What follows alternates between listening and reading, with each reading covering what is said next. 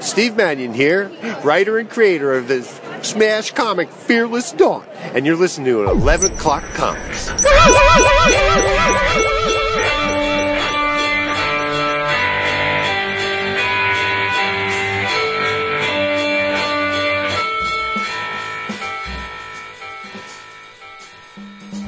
That was absolutely glorious. Glorious. Well, it should be. I mean, there's some good things today. I mean, I'm staring right at it. And it's hell yeah. So maybe that's why, Vince. Hell yeah. There was some good things. Yeah. Pleasantly surprised. Stunned even. Seriously. Right? Yes. Yes. Yep, 2 out of 3. Ain't bad. Sure. Says Meatloaf. Remember when Christopher Lee fucked up on Saturday Night Live? I'll never forget that. When Meatloaf was a musical guest and Christopher Lee came out and he said, I would like you to meet Loaf. Like he didn't know the name of the band was Meatloaf. Oh, really? Yeah. That's but it's hysterical. It's Christopher Lee, so you got to cut him a little slack. Yeah. I'm going to be stupid by the end of this episode. Oh, yeah, getting turned. ADV? You'll hear. He's multiple days off or agreeing with you. Hell yeah. And tomorrow, my girl graduates. Oh, you're going to be verklempt as fuck. I know. Not even good. Can you imagine the day we drop her off at RIT? I'm going to be a puddle of goo. Oh, yeah, you sure are. I'm not looking forward to it. Nope. Mm-hmm. Maybe Jason Lynch should show up after that. Can you? I would need. That would be great. Dude, I just found out one of Colin's buddies, who's a sophomore, is dating a senior and going to the prom tonight. My man. This guy is a fucking pimp. That's awesome. Go. Yeah. He's like the most unassuming little guy, too. He looks like a baby still. He doesn't even look like he's gone through puberty. I'm thinking he did. He's pulling the captain of the cheerleading teams. Good God. Yeah.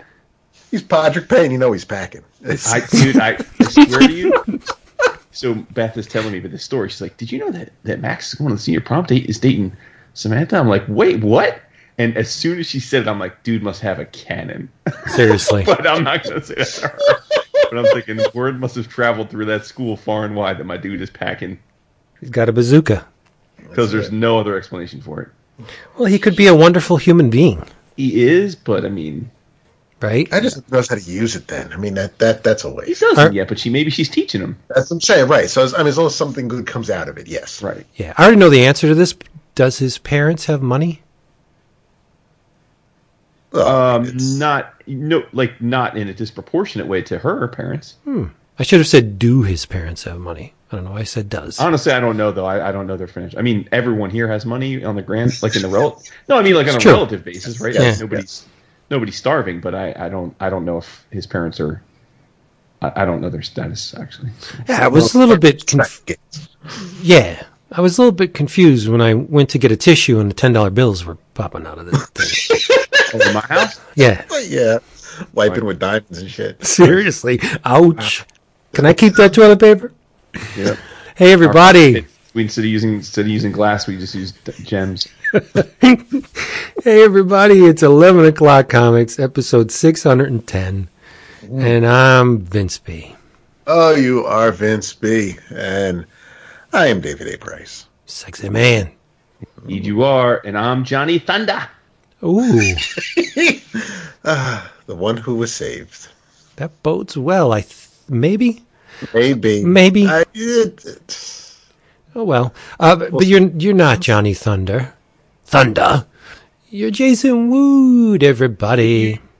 And we're here all together once again. Loving it. Needs it. Wanted it. Definitely needs it. Yeah. But you know what? There. Well, you know what you need? What you need? You need a place to get inexpensive comic books, graphic novels, and all other assorted previews, bric-a-brac. And where is that? Would that be DCBService.com? Yes, he said, as if he didn't already know. Discount Comic Book Service. DCBService.com is where you can get your books, get them fast, get them delivered right to your door for a mere fraction of what all the other mooks out there are paying. The mooks. Let's all rejoice because DCBS has been updated and the list of specials have been posted and they are awesome. And I've grabbed 3. First up, From Scout Comics, it's Planet Caravan #1, written by Andrea Amenta, but more importantly, illustrated by Stefano Cardoselli. It's the newest entry in the new Binge imprint, where Scout Comics releases a world premiere issue followed by the entire story a few months later in one volume. That's pretty cool, right? You could try the first one. If you like it, you buy the trade and you get everything. Or if you don't like it, you're only out the price of one issue, right? But I don't think that's going to be the case because Stefano Cardoselli is a monster talent. Monster. The cover price of this bad boy is $3.99. Your price, $2.19. You save 45%. Next up, I don't know about you two, but I'm excited because DC is bringing back Wildcats. Hells yeah. Yeah, written by Warren Ellis, art by Ramon Villalobos, and the pitch is they have one job, to save the human race from the human race. It's going to kill them. From the pages of The Wildstorm, the piratical covert team made up of rogue specialists, extraterrestrial soldiers, and a mad astronaut run by a tech mogul and disguised alien king, all here to stop us from destroying ourselves. Of course, it's written by Warren Ellis, so you know it's going to be caustic and acerbic and crazy and well written. But, again, illustrated by Ramon Villalobos with a cover by Jim Chung. What? The cover price on this bad boy is $3.99. Your price? What is it? What is it? $1.99. Right, $1.99. Last up, from Image, brand new series, Coffin Bound, #1, written by Dan Waters, illustrated by Dani. I did a little peek at the art, and it is spectacular. It contains cars, guns, and entropy, just like the real world. Chased by an unstoppable killer, Izzy Tyburn has decided that if the world won't have her in it, it can have nothing of her at all. She's retreading her life, leaving nothing but burned rubber, ash, and the sun-scorched bones of those who get in her way. Pretty damn cool. Check out the previous catalog proper to see the preview pages. They're really nice. Cover price, $3.99, standard. Spawn's the only $2.99 book out there. And your price is $1.99 because you're super smart and you know where to go, and that is DCBService.com. Go there. Man, you picked some good ones this time. Hell yeah. What do you mean this Danny time? Is a Greek artist that I was introduced to through Paolo at Cadence, and she drew a amazing domino for me like 2 or 3 years ago. So it was super cool to see that she's doing sequentials on a American publisher book. Yeah, you're getting this, right? I am. Yeah. And Ramon Villalobos is one of Felix's crew. True. So our boys are getting that. Our boys and gals are getting that love. They should, because they're very, very good. Well, Danny can draw the women. Hell, yes, she can. I'll be honest, I have no idea if she can draw sequentials, but she can draw the women. But you can follow her on Instagram, and her it's Danny DANI strips, Danny strips. But you did see the preview pages, right? Oh, I don't. What the preview pages? I guess I didn't notice. Yeah. Oh, okay. How does it look? She can handle the sequentials. Perfect. All right. Yep. I'm stoked. Unlike yourself, I found a lot of good singles in this round of previews, but not a lot of good OGNs. Yeah, I'm baffled by that, but well, you and I have different tastes. That's very true. We do. Yeah, I don't want any touchy-feely, dealing with emotions bullshit. The previews is chock full of those this month. Right? Yeah. There's also 2 really cool-looking anthologies that are both by Fantagraphics that I want to get. I think I may have ordered one of them. Oh, nice. Yeah. We'll see. We'll team up. We all will. Of course. But you got to do a little bit of digging with previews because if the name is unfamiliar, the credits, any name in the credits, if they're unfamiliar, you should do a little Google search because I've tried some stuff and more often than not, I'm pleasantly surprised. But you always get those ones that if you don't, cover your tracks and do a little bit of snooping, sometimes what you get is what you get. And this time around, I did the search, and a lot of times it turned up, nah, I'm going to pass on that. But with Fantagraphics this month, searches turned up gold. So Fantagraphics got 3 or 4 orders from me this time around. You getting that Gilbert Hernandez book? Of course. No. I'm not. You should. It's about Luba's mama. Listen, I'm sure you frequent our Facebook very often. I know. Days. Yes. Well, for those that perhaps listen to the show but don't frequent the Facebook group, I tried for probably the 5th time since we started the show to dive into some Love and Rockets. My plan was to read some and then shock the booze by talking about how much I enjoyed it, but it didn't go that way. I had trouble. It's just not for me. And that's not an indicator of your taste. You know what I mean? Because you you like a broad spectrum of things. Yeah, it just doesn't speak to you. It's maddening to me. That's what frustrates me. I don't know why I can't connect with it. Anybody else, I would say, you're out of your damn mind. Mm-hmm. But because it's you. Yeah. Well, you've proven yourself more times than I can count. So you get a pass. Speaking of proof, right? What are you drinking? Nice. Well, I'm going to go first because I got something a little different. I'm drinking a 40-ounce Hurricane malt liquor. Wait, what? Yeah. They had a Four Loko at the shop? I love Hurricane, and I haven't had one in quite a while, so I stopped by the convenient, and there they were. That is awesome. You're drinking a 40. That's hilarious. Yeah, $2 and change, too. You can't beat it. For the record, Beer Advocate gives that a 2-star rating. Oh, it's swill. But it's... You know who makes Hurricane? Yeah, Budweiser. Yeah. Yeah. That's crazy. I mean, it's swill, but it's powerful stuff. So, I'm in the mood. Nice. I'm going to take my panties off later. 610 calories in that. Don't care. Jesus Christ. I'm not saying you care. I was curious how many calories would be in a 40. Oh, we're in that mode now? Yes. Yeah. Oh, okay. Yeah. All right. Yeah. Well, might as well get yours out of the way then, Jason. Yeah, I'm shocking the world. I'm drinking water. Just straight up Poland Spring, or just delicious ice water from our cooler? Yeah. Okay. Wow. Hey, listen, you asked. Well, I mean, it's kind of our thing. Yeah, I guess we did. Well, don't ask if you don't want the answer. That's true. I tell my son that all the time. Yeah. Yep. David.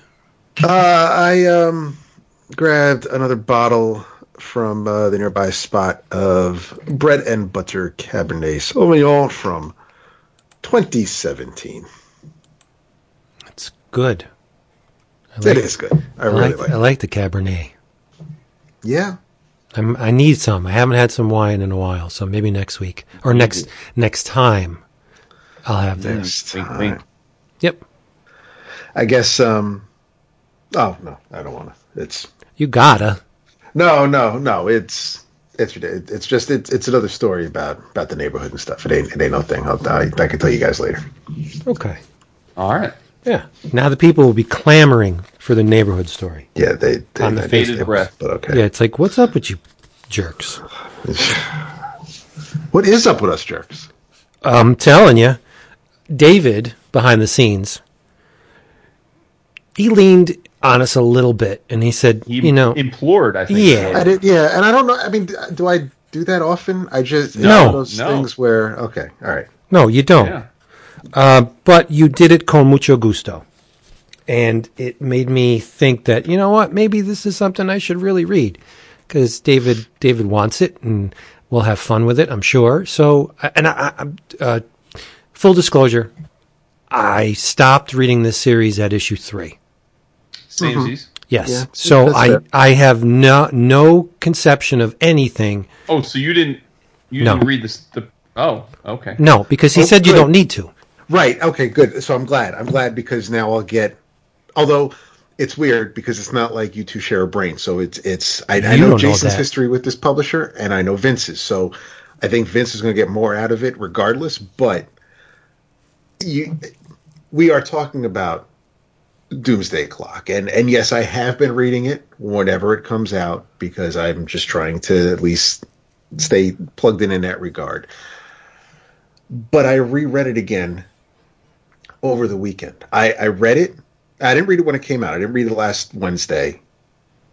But after I read it, I realized it is the best issue of the series so far. And I know it's you could say it's a low bar, but still it didn't really hit me until I reread it. And after I read it, I did a little contemplating. I was at the barber waiting for my turn, and I started thinking about the issue for some stupid reason, and I'm thinking about when it was announced and when it was officially when it started coming out, and then other things that may have happened at DC, and and not that Tom's Batman book is as plugged in as, say, the Batman in Snyder's Justice League or whatever's going on in Detective Comics, but obviously things changed in the Batman universe recently.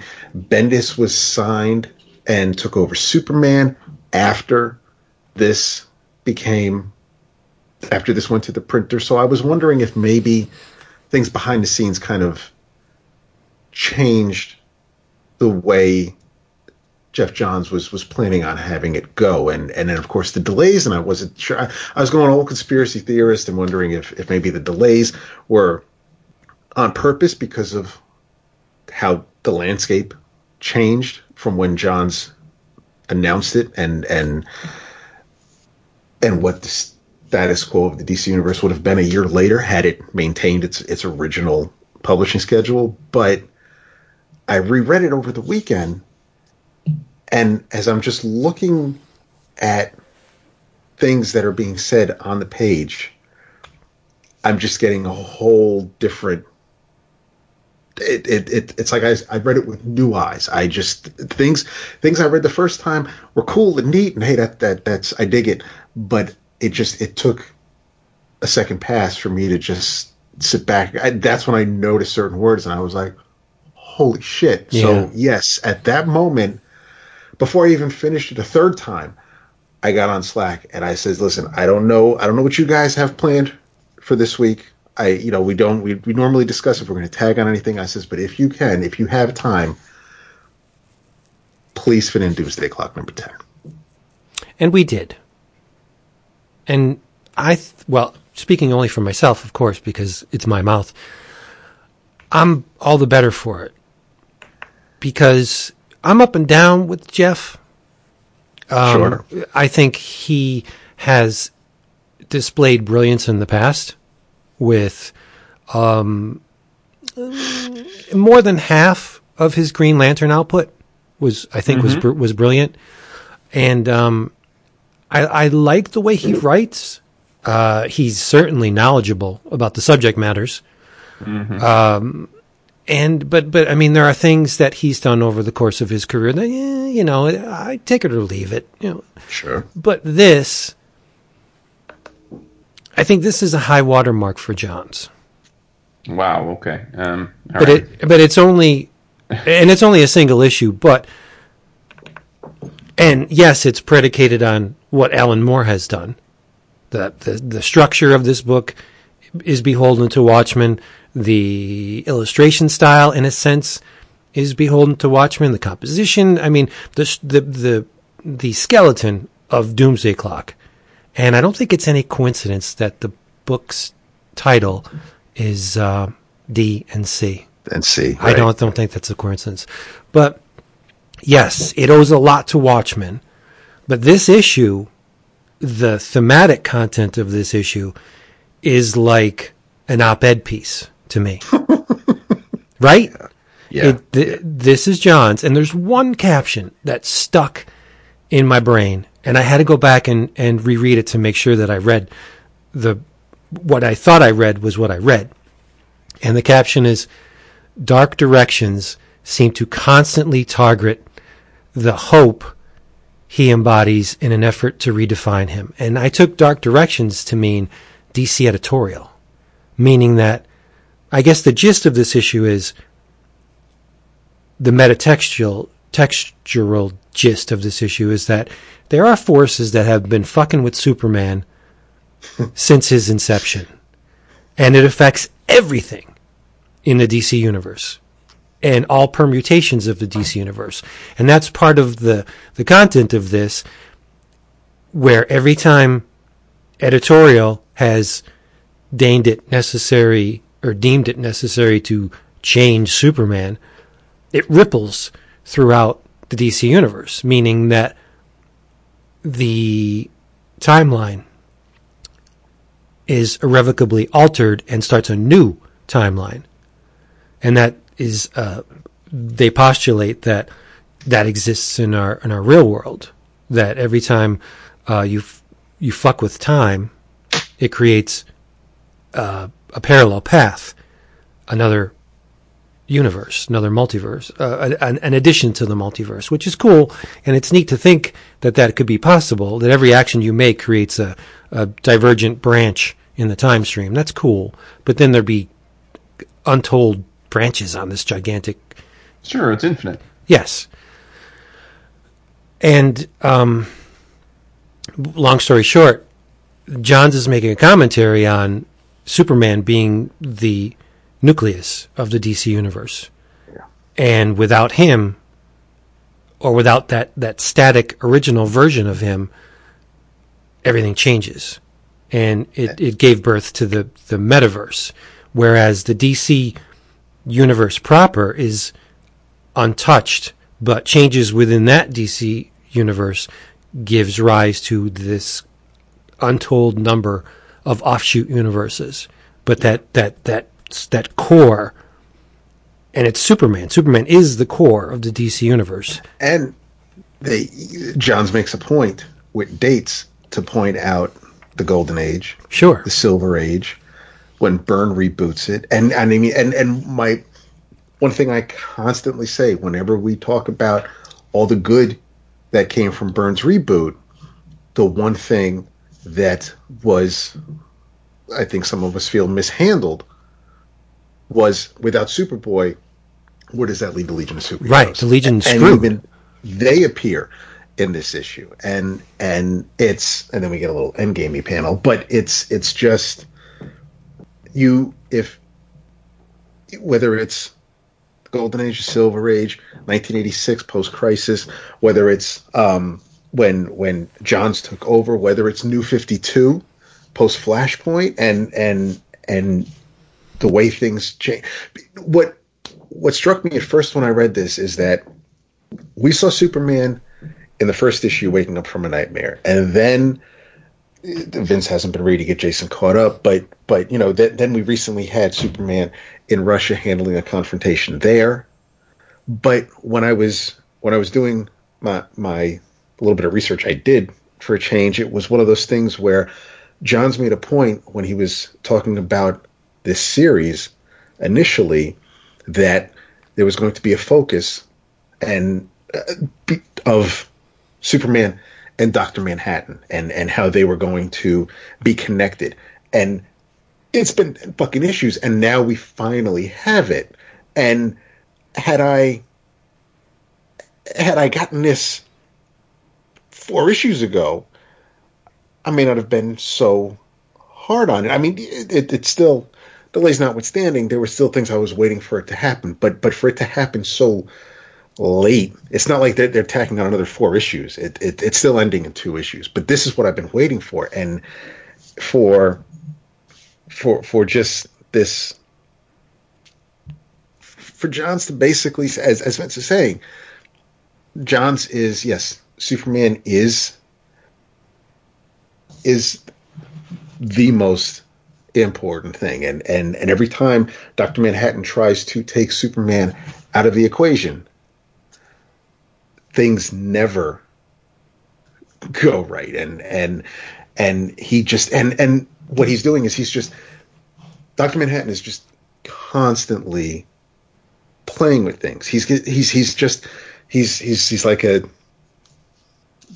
kid with just some Tinker Toys that he's messing with. Whereas in the past, when you had the Anti-Monitor, or you had extent, or there were other characters who, when DC tried to fix their universe, their multiverse, whatever you want to call it, the heroes, whether they were initially good or just became villains, they tried to do what they thought was right, and Dr. Manhattan is missing that empathy here. So it really feels like a completely different take. I mean, taking out the op-ed portion of it, it's just there's still so much I was unraveling when I was rereading it.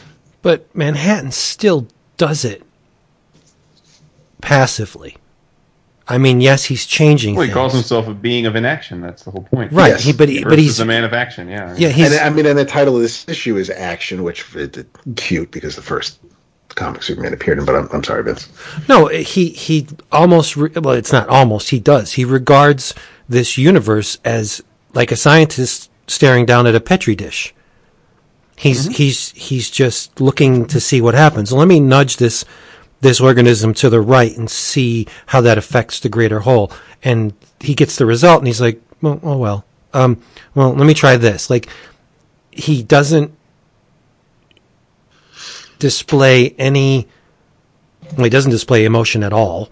But there's no regard for the ramifications of all the stuff that he's doing.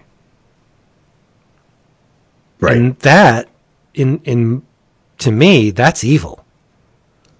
He is a scientist. I mean, he was a scientist before he became Captain Atom, but it's Captain Atom. Just bluntly, but when Johns wrote Rebirth, and this is another thing which caused me to wonder if maybe things were kind of changed. There's a couple of panels here where Wally sees Dr. Manhattan and confronts him. Mm-hmm. But yet now we just finished the 9th issue of Heroes in Crisis, and I don't know what that means for the character, and so whether Wally was supposed to play a part post it, I'm not going to try to hypothesize with that, but it was the fact that it brought me back to that Rebirth special, which I absolutely adored. I don't even know if that was my favorite issue of that year in Neoclassicus, but it blew me away when it was published. But, Johns brings it back to that, albeit briefly. So it's apparent that Johns was never winging it. And this is the second time that the first was when he brought Hal back in Rebirth, but this is, and he had credit in the bank with me for that, which he wasn't losing it based on the first 9 issues of this, but with this issue, it's completely been extremely renewed. Yeah. But see, the fact that Johns recognizes how essential Wally is to the picture. Mm-hmm. Wally is the bridge between the divergent universes. Wally remembers what has happened. He was in the button, and he knows that there was a status quo before this. He knows it, and he should be the bridge. He should confront Dr. Manhattan because at this point he's the only one who knows. And he should, and I think as far as the mantle goes, I think he should, because if his uncle is who ushered in the Silver Age, then I think, and these things happen, like we got Flashpoint because Barry couldn't leave shit alone. So if Wally's the one who realizes that this isn't technically right, I believe that I feel that Wally should be the one out of everybody. Yes. Present that he's the one who should be aware that something's amiss. Which just makes me scratch my head why Tom did what he did. Maybe he didn't know that maybe he didn't know what was going on in Doomsday Clock. Well, it's not a Doomsday Clock thing. It's a pre-Flashpoint thing. I mean, he had to have read what was done in the button, right? I mean, Wally knows. And if Wally knows, could that have been some of the things that caused him to do what he did in Heroes in Crisis? I don't know, because like I said, I haven't... I just say Manhattan couldn't have, just made a split or a divergent Wally and then... Right. Well, I mean, it is comics. There's a way out, right? Right. It could be retconned later that Dr. Manhattan, in this instance, corrupted or did his little, well, let's nudge this synapse to the left and see what happens, right? It could be Manhattan's influence on Wally that caused him to do what he did. Yeah. And I love the fact that Johns acknowledges the New 52 Superman. Because as I'm coming to learn, it wasn't all that bad. Yes. And not one, but two panels, actually three, acknowledged the New 52. And I thought, okay, you go. Because the stuff has been maligned, and yes, I'm just catching up after all these years, but it wasn't bad. History. Yeah, it wasn't bad. Yeah, no, you have to accept it. You're not going to, you can't erase it, especially something that's only been around for less than a decade. It's not something. It's comics. No one's going to forget, but it's you can't, warts it all. It's. Yeah, I don't think you guys are bringing up the most obvious op-ed in this whole thing. That Johns shows again his affinity for the JSA and how important he thinks they are. Because of course, yeah. Yes, the New 52 is created because Manhattan decides not to let Alan Scott be the Green Lantern, which the JSA never forms, which creates the New 52. And I took that to mean Johns' pointed way of saying, I hate that y'all got rid of the JSA when you did the New 52. Yeah, it's true. Guys. I got that. That's what I took out of it, too. Yeah. So, and I'm with him because Johns' JSA is, to this day, one of my favorite DC runs of all time. Yep. Yeah. Yep. So... he's very beholden to that group, as he should be. Mm-hmm. Yeah, he did a great job. I'm surprised. I guess because I'm surprised he got away with this, but I guess because he's the boss, he can get away with this. Like technically, he's equal to, if not over, to Dio and Lee. Is he COO in the structure, or at least he was when this started? Okay, so because it does seem like it's a pretty big treatise on you done fucked up with the New 52, but it could also, I mean, and it's it could be a way of them admitting as much. It's I didn't see it that way. I didn't see it. No, I don't think he makes a qualitative comment on the New 52. I just think he says that the main idea from this issue was, you got to stop messing with Superman. Not that you did it and it was bad. I don't think that's the point he's trying to make. He's like, you don't mess with perfection. Right. I agree with that. But I mean, I could be reading into it. I think.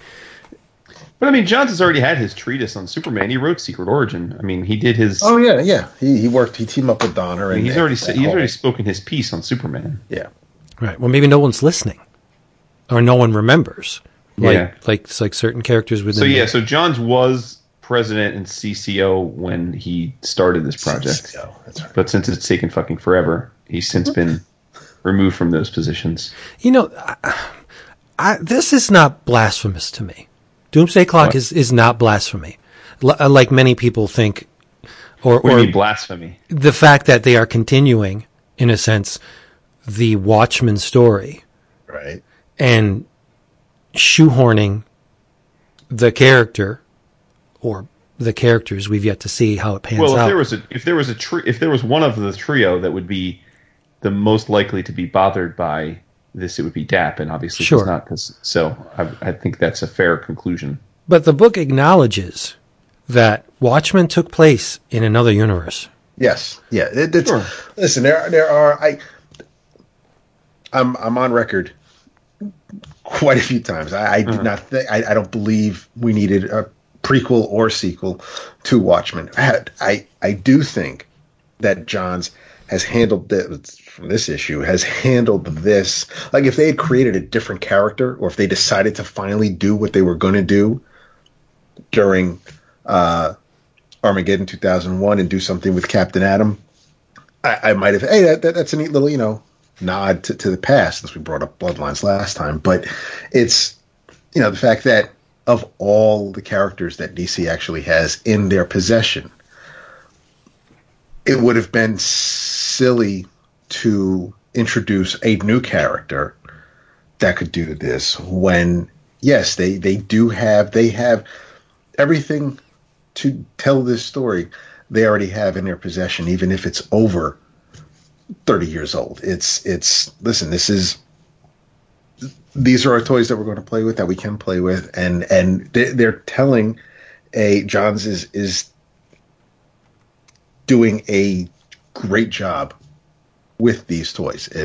And again, I was wondering where we were going in the previous issues, and I kept reading because I was wanted to see where we were going, and I did. I'm not going to all of a sudden say, "Hey, this has been the best thing ever," but it's as far as what Johns is doing with these characters, then yeah, I mean, maybe I'd say it's no longer blasphemous, but it's no. I with this issue, I doubt. I trust them is basically what I'll say. But no, yeah, I think, yeah, still don't plan on reading before Watchmen, but I'm not as upset, I guess I'll say, as them continuing the Watchmen. And like you said, Vince, it's a different universe. It's not like it's the next day after Moore and Alan and Dave's story. This is it's Manhattan and Comedian and Ozymandias, they all came over from a different universe. Yes. Couple things. The fact that Garth doesn't like the way Imra's looking at Superman. Yeah. That page is gold. That he's scratching his chin like, I don't like this guy. That's perfect. And Clark's or Superman's reaction with the hand behind the head, like, gosh golly, gee, this beautiful woman can tell what I'm thinking. I hope she doesn't realize what I'm thinking, because I know he's thinking it. But anyway, and we already knew this, but Gary Frank has done a monumental job on this thing. That is true. Yeah. I mean, tastefully done, with reverence to the original, of course, but his panel compositions are friggin' outstanding. His rendering is gorgeous. I mean, everything about this is just beautiful. I agree. It's his line work is stellar, and I think this is the book for which he's going to be known. And yes, he's done great work other places, but I really think that when all's said and done, this is the book. I mean, it's so diverse. He's tackling period clothing and architecture and the DC universe proper and the Watchmen universe. It's just, I think it's a stellar achievement. It makes me want to just pat him on the back and it's like, holy crap, you did it. And yes, there's 2 issues left, but I don't think anything he does after this is going to possibly, it's only going to add to his legend this after is the this. issue that pretty much made sure I'm buying the hardcover. Oh, hell yeah. Yeah. I mean, you could say hell yeah, but I mean, before this issue, I'd have been like, okay, yeah, if wherever I find it at a con, maybe, but now it's I guess that's where I agree with the. I wouldn't say hell yeah, because first of all, I'll say this issue is impeccably well executed. I don't know any rational person that could say otherwise. But I don't know that this particular issue, as well executed as it may have been, makes me want to have the hardcover for 2 reasons. One, the first 9 issues, well, I should say issues 4 through 9 were an absolute slog, in my opinion. And I'm not sure how they really all tie in other than just marking time to get us to where we are now. Which is kind of why I said you can just jump on with 10. No, right. Now I understand. And 2, we have 2 more issues, and I could see this going in a direction that displeases me and plenty of other people. Well, because they're going to fight. Supes and Dr. Manhattan are going to fight. And if the on-the-nose conclusion to this battle in the next 2 issues is that Superman is the heart of DC, not Watchmen, then he can go fuck himself. Because that was never what Alan Moore was trying to say. And you can retcon it all you want, but Watchmen is, by law and without question, the single most important work that DC has put out in our lifetimes. Now, see, I take issue with the fact that if Superman is the heart and soul of the DC universe, that had no bearing on anything Alan Moore did. That's Jeff Johns translating. So, the conclusion in the next 2 issues is an on-the-nose, Superman's going to vanquish Manhattan. And again, it's interpreted that essentially he's saying, y'all obsess over Watchmen, but it's really about the Supes. Nah, dude. I don't... Yeah. But well, again, you can't say that he's. We just agreed he's making some not so subtle undertones and op-eds in this thing. Right. That's why I say maybe. I'm not saying he's going to. Sure, no. But if that's the journey he takes us on in the next 2 issues, he can go eat a dick up. I don't understand that comment. I think it. Why? It could I very much think that's the direction he could be going in the next 2 issues. Okay. He just gave us this issue saying how important Superman is. That as Superman goes, the DC universe goes. Now we have the being of inaction versus the man of action that we're going to see at least in the next issue, and then I assume the 12th will be like a wrap-up epilogue. If next issue is all about how Superman vanquishes Dr. Manhattan, essentially eradicating the need for Watchmen as being the most important and powerful thing in the DC universe, because Superman is the center and the most important part of the DC universe, then fuck that. I don't agree. But, okay, now with that said, though, up until DC Rebirth and the DC Universe Rebirth special and the button and the previous 9 issues of this, the Watchmen story was its own thing and existed, and everybody loves it. And, right, so if you're going to bring it in just to make the point that it's not as important as Superman, it's not as important as Superman. Well, I disagree completely. You would not have had Watchmen without the existence of Superman. I mean, you can't. It's like we usually have this discussion on the rides to conventions when we talk about people who want to talk smack about the Beatles, and just because you don't like the music doesn't mean you can't then not. You have to understand their importance in history. You don't have to like their music. This is one of those things where you can absolutely think Watchmen is the most important thing to you, but you cannot diminish Superman's importance over Watchmen. I elevate Watchmen. Sure. Well, you'd be wrong, but right. That's what I mean. No, I wouldn't. What Superman book sells 10,000 copies every year? It has nothing to do with numbers. It does. No, it doesn't. Of course it does. Johns is making a statement about the importance of the universe. Johns is he's trying to sell books. It's an event comic. If you think Johns doesn't care about the business aspect of all of this, you're dead wrong. I'm not saying that. I believe what he's saying is this character that debuted in 1938 set in motion every superhero book that followed. Yeah, he did. He was the progenitor. He did say that. Right, yeah. He's the progenitor. If you don't have Superman, that's not groundbreaking. We all know that. Right. But if you don't have Superman, you don't have Watchmen. So it's not a assess. None of that is in dispute. Again, it's right. But so that's what he does in the next 2 issues. In terms of, does he try and make the point that Watchmen isn't important? No, he's making the point that Watchmen, as grandiose as it is, as a magnificent an achievement as it is, we regard it as the best comic book ever executed. right? The best comic book series ever executed. And it is, right? I think so. Dap thinks so. You do too. Millions of other people think so. What he's saying is that even though it is achieved godlike status, it is still inferior to the progenitor. Not in terms of aesthetics. It's beholden to Superman. He's not saying it's better than, less than, or equal to. We'll see. I mean, we'll see what he says. Because I'm not the only person that doesn't groove on Superman that much. Like, I think he's boring most cases because he's perfect. Yeah, you're not alone in that. So, of course, you're right if you're talking from the progenitor. Of course, he's the patient zero. Of course, that's indisputable. Yeah, but I don't think that I struggle with most Superman stories. I don't think he's the most interesting character DC has. I don't think, in most cases, he's not, at least. So, for me, I just don't like.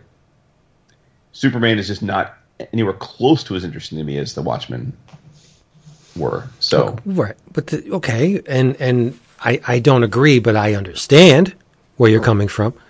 But there is a die made for every coin that's ever been minted, right? Superman's the die, and all those coins that followed all owe their existence to that die that's chomping out, banging out the coins. Yeah, sure, I think that's what he's saying. Like, wouldn't it be no one disputes that though? Like, okay. Well, then why are you having a hard time with it? If John's like crapped all over Watchmen, and I mean, it's not like they absorbed another company and they're trying to. It's not like Vince and WCW. This exactly. Watchmen was still published by DC. Remember what I said? I said I will be disappointed if this happens. I didn't say it's going to happen. I'm saying no, I know, but if he goes that angle, it's going to bum me out. And that's and I'd understand why you would be bummed out, but I'm not seeing why Johns would feel the need to do that. I mean, it's almost like the book is still in print. I mean, more. Well, it has to be DC because of this, right? But I'm saying so. I mean, for Johns to want to crap all over something that's still being sold, and it will never be out of print. It's. I think that's a fool's gambit that Johns would never undertake. He's not gonna. There's not going to be any commentary on the aesthetics of the original. He's not going to do it. He's not stupid. And why would he take this long to do it? Good. That's good. Then my point being, I'm not ready to say I'm clamoring for the hardcover. Sure. Yeah. No. Right. And this issue was dope as fuck. This was. Right. I mean, listen. I've always been a huge Johns fan. I've probably liked him almost universally in things I've read of his. I think he's at his best. This is when he's at his best. Because as you said, he understands and lives for the DC Universe's history. Probably the only other living creator that probably could beat him in a trivia contest is Mark Waid. Yeah. Because he's a freak that way. Yeah. But I think that Johns is at his best when he is masterfully crafting interstitial retcons. Yep. That is his superpower. To take things we already know to be true, to not destroy them in canon, to keep those big parts of canon that matter to us longtime readers, but give us a ton of filling in of the little spaces that exist between those points in canon. Yeah. I think he did it with Green Lantern, he did it with Superman, he's done it with JSA, he's done it with lots of characters, and I think this is par for that course. So bravo to him. I guess I'm, maybe because I read the rest of it, I'm miffed that, like, why I guess I'm upset that we had like this. He had this in him. Yes. Like why? No, I'm with you there, bro. Okay. We're right here. That's and I tried to make it say that I took one for the team, so you guys wouldn't have to. I know Vince didn't, but I wanted you guys to read this issue because this is. I mean, parts of me feel like I wish this was the DC Rebirth special we got a few years ago. I would shit. Yeah, right. Then whatever Johns is going to do from here on out, I'm on. But I mean, yeah, the fact that we had to wait and then we had to sit through so much extra, and I mean, and some of it was just like we all enjoyed the Mime and the Marionette little segues and the cool introductions, and that's cool, and we're getting some info on their backstory. Diaz versus Lex, and right, and it's like, oh, this is great, and it's like, and then all that's been like just dropped and forgotten by the wayside because we're focusing on this one this month, and I'm like, why did I just you could just reprint this for the past 9 months. I'd have been giddy, but I mean, yeah, it's so for Vince to just not read anything since that. I mean, and like anything in those first 3 issues, Vince, did any of it come into play with this one? Like, did you have to wonder what happened in the past? No. Okay. That's because he introduced Carver Coleman pretty early on, didn't he? I mean, this is not the first time we've seen him. We saw the Nathaniel Dust Johnny stuff. Thunder was watching. Yeah, he was watching it on TV. He was watching the Nathaniel Dust. I mean, I don't know if I knew his name then, but I mean, we knew that there was a thematic component that relied on a black and white, an old black and white movie. I didn't know what it meant, and I don't think anybody did in the first 3 issues. But now we see what it means. But and don't read anything into this, but I think you're overstating your importance in this equation as a consumer. When you said we waited for it, and where was this, and why didn't it come to the surface earlier? Who knows? I mean, we don't know what happened behind the scenes. Johns may not have conceived of this. That's what I was... Right, that's exactly what you're saying. So the consumer side of it, and I know it's all about money, yeah, but whatever. The consumer side of it is irrelevant. The fact that this was created, albeit so late in the run, I don't care about...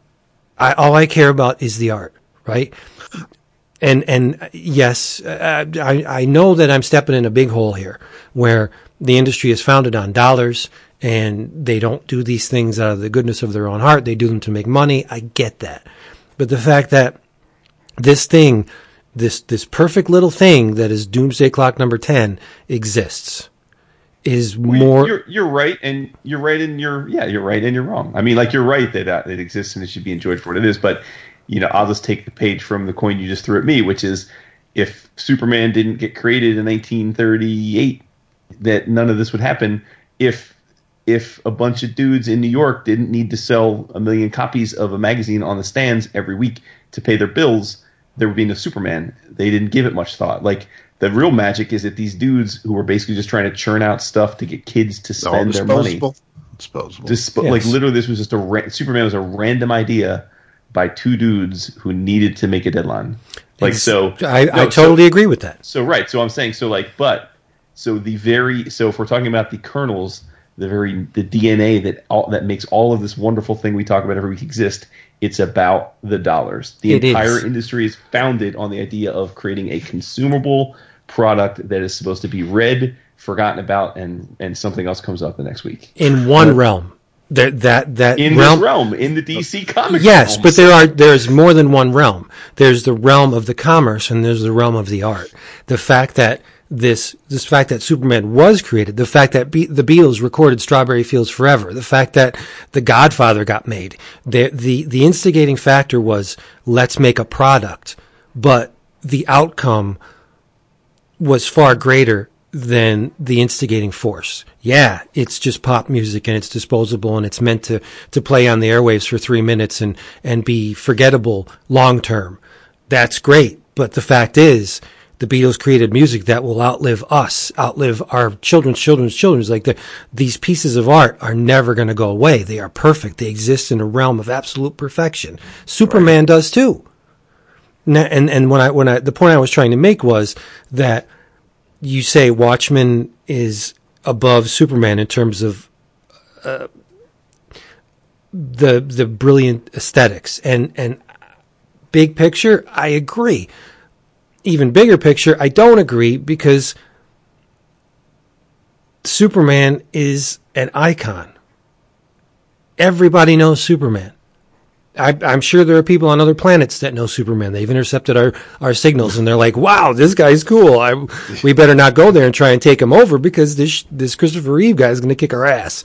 But the fact that Superman stands for hope, and he's all the good stuff that we want wrapped up in one being, that he has become bigger than just dollars and cents. He's become this thing that little kids should look to get them through the fact that mom's beating up on daddy, or dad's beating up on mommy. You know what I mean? All these things that influence our lives, and it's just, you just dream like, man, if Superman really existed, we could get out of this mess. And that is more than the 12 issues of Watchmen. Do you get where I'm coming from? This thing has a life of its own. So does Watchmen, right. Yes. But it's a bunch of second string, third string characters used from another company that couldn't make any money, and DC gobbled them up. And Alan Moore spun gold out of them. Yeah, I mean, I don't want to go down the never-ending rabbit hole here, but I just think that if we're going to really go down to that kind of core essence of what you're saying, then I got to call BS, because Superman is just an already existing hero archetype that's been in literature for hundreds of years. So, like, if we're really going to get down to the core of it, we're talking about the hero epic, which has been around almost since the dawn of recorded time. So, like, there's always something that begot something. Yes. So, like, and that's cool. Like, if you believe Jim Steranko, there would be no Superman without Doc Savage. Exactly. That's what I'm saying. Yeah. Right. So, but how many people are clamoring? Sure more people know Blue Beetle than they knew Night Owl. Right. How many people are clamoring for Doc Savage stories? Like, me. Yeah, remember, though, again, and this doesn't, we don't have that Watchmen history lesson here, but he more wanted to use the better-known characters. Of course he did, yeah. So to his credit and his eminent genius, and he's probably ultimately better served for it, he got to create analogs. And I much think better. Probably the books stood the test of time far better as a result. Sure. I agree. Nobody would give a shit if it was the question Captain Atom. I agree. Right, exactly. Now, so, and I don't even give more credit for that. That's luck. When he wanted to use the better known characters, and they said no. So right. Once they knew what he wanted to do with them, but I know, Vince.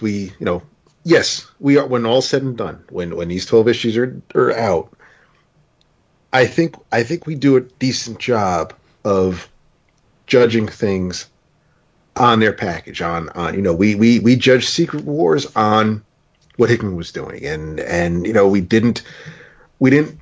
we may have made comments or had opinions on what was going on behind the scenes, just like you and I will enjoy the DVD extras, or we read Amazing Heroes in Comics Journal because we want to know what the hell was really going through Jim Shooter's mind, but that doesn't really play into that has no bearing on when us reading this 10th issue. I may have some questions about what's going on behind the scenes, but I'm not. That's not coloring my opinion of what we just read. Yeah, all that stuff's irrelevant. We love it, but in terms of the art contained within the brackets of that front and back cover, all that stuff's irrelevant.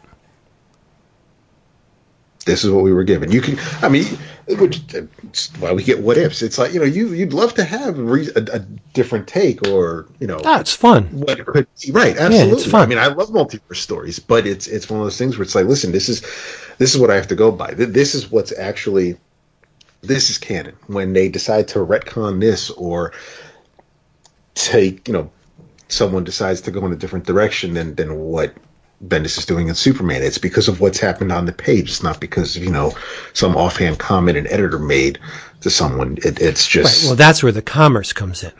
That's when somebody who looks at the numbers says, you know what, these books aren't selling as well as they should. Let's shake some shit up. And that's where you encounter the danger. That's the commentary Johns is making here. One of them, anyway. That you're tweaking this character just because of dollars and cents, when he was pristine in his original form, and you can't expand upon perfection. It's not going to get any better. It was perfect when it came out of the 4-color womb. Leave it alone. Right?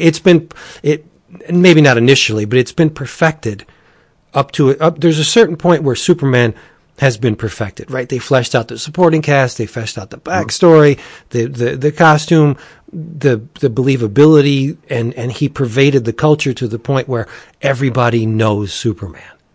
That's the point where I don't want to get into the subject of perfection, because that's a totally different story.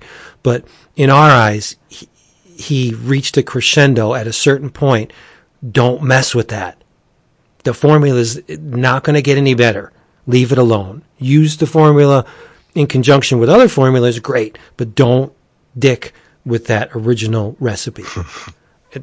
And it's the truth. So let's ask the question, because the current DC universe hasn't caught up to this yet, right? It's a year away. Yeah. So we haven't really seen any of this. What is it? The Superman effect, or what are they calling it? The Superman. What is the whole underlying thing here? I forget what it's. Whatever there's going on in this book about the idea that everyone's saying that 97% of superhumans are in the U.S. and they've been created by the government. And so the question is, do you think this? I mean, do you think Johns' message permeates into the proper universe? Because I mean, to your point, David, Bendis is seemingly got a long-term plan and the keys to that character for the next few years. Right? So something's got to give, yeah? That was... I don't want to misquote. You said exactly what? I'm saying this book is in continuity. Right.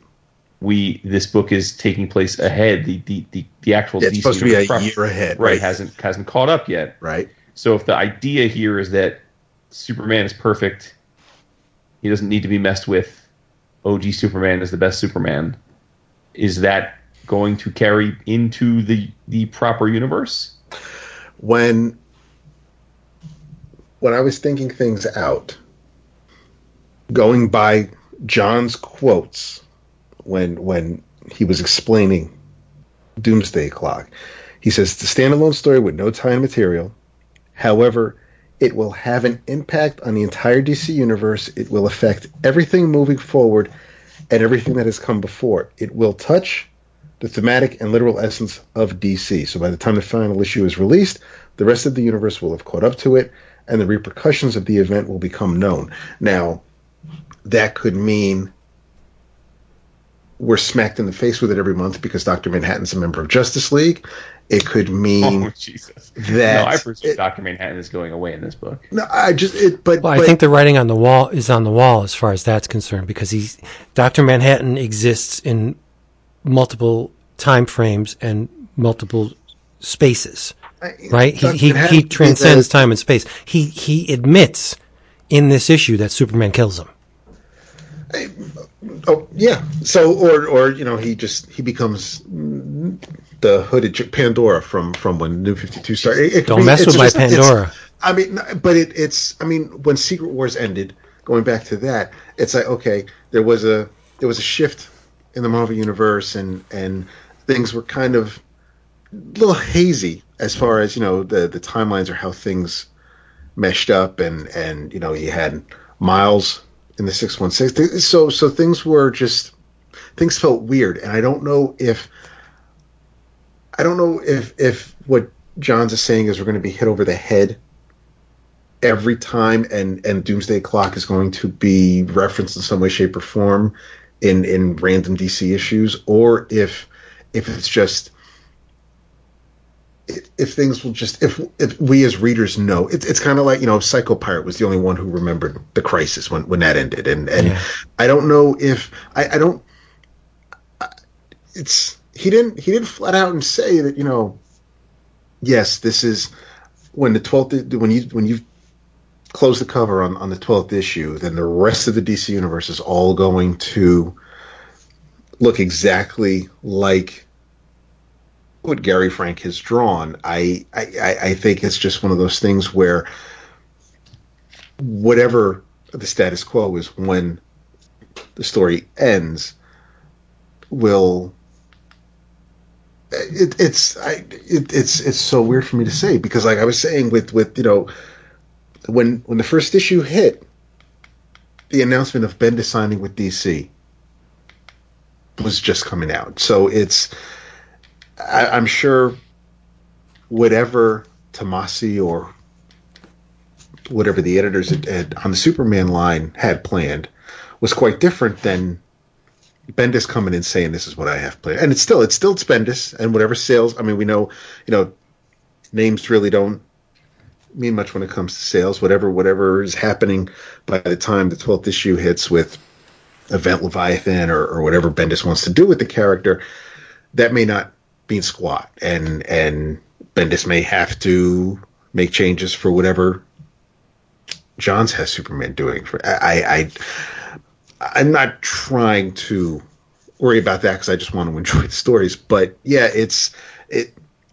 part of me really does think that whatever Johns had planned when Doomsday Clock was initially announced in the summer of 2017 has whatever he had planned over 2 years ago has I think will have changed when the 12th issue hits. Right. Well, I mean, I think you didn't really answer.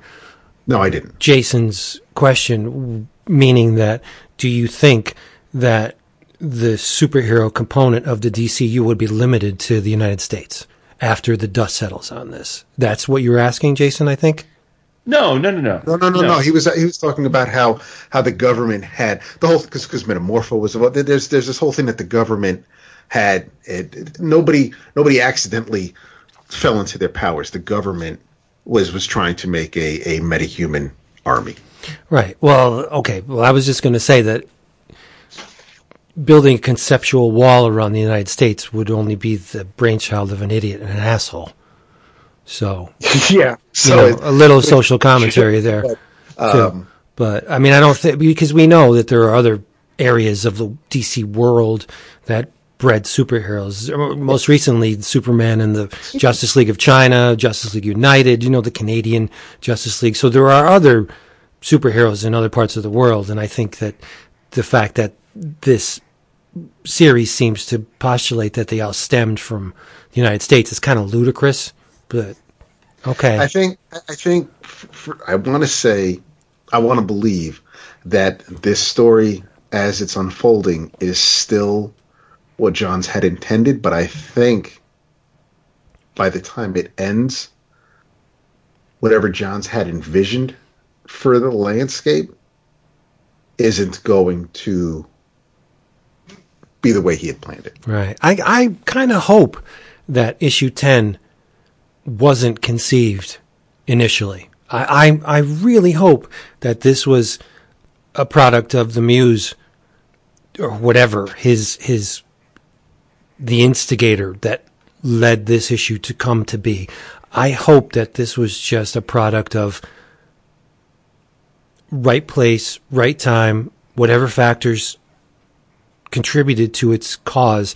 I want this issue to be a spontaneous, organic thing that just, for whatever reason, from whatever source, just came to Johns. And because the muse doesn't work on a schedule, right? No, it does not. I mean, people have jobs and there are schedules and there are goals to be met and numbers to hit, and that's all great. But art doesn't give a shit about that. No. And I hope that this was bred out of something other than the fact that, his initial draft by issue 10, I'm going to be here and I'm going to tell this story. I hope he didn't even plan for this issue, that it just came to him from somewhere. That would just be amazing. And it's a testament to the fact that art doesn't care. Right? The germ of the idea is not beholden to timetables or dollars. And yes, I'm a romantic. Look at how long it took for 10 issues of this to come out. Yeah, so I'm a romantic, and I say I don't care about the numbers and stuff, and that's just me being naive, because I really don't.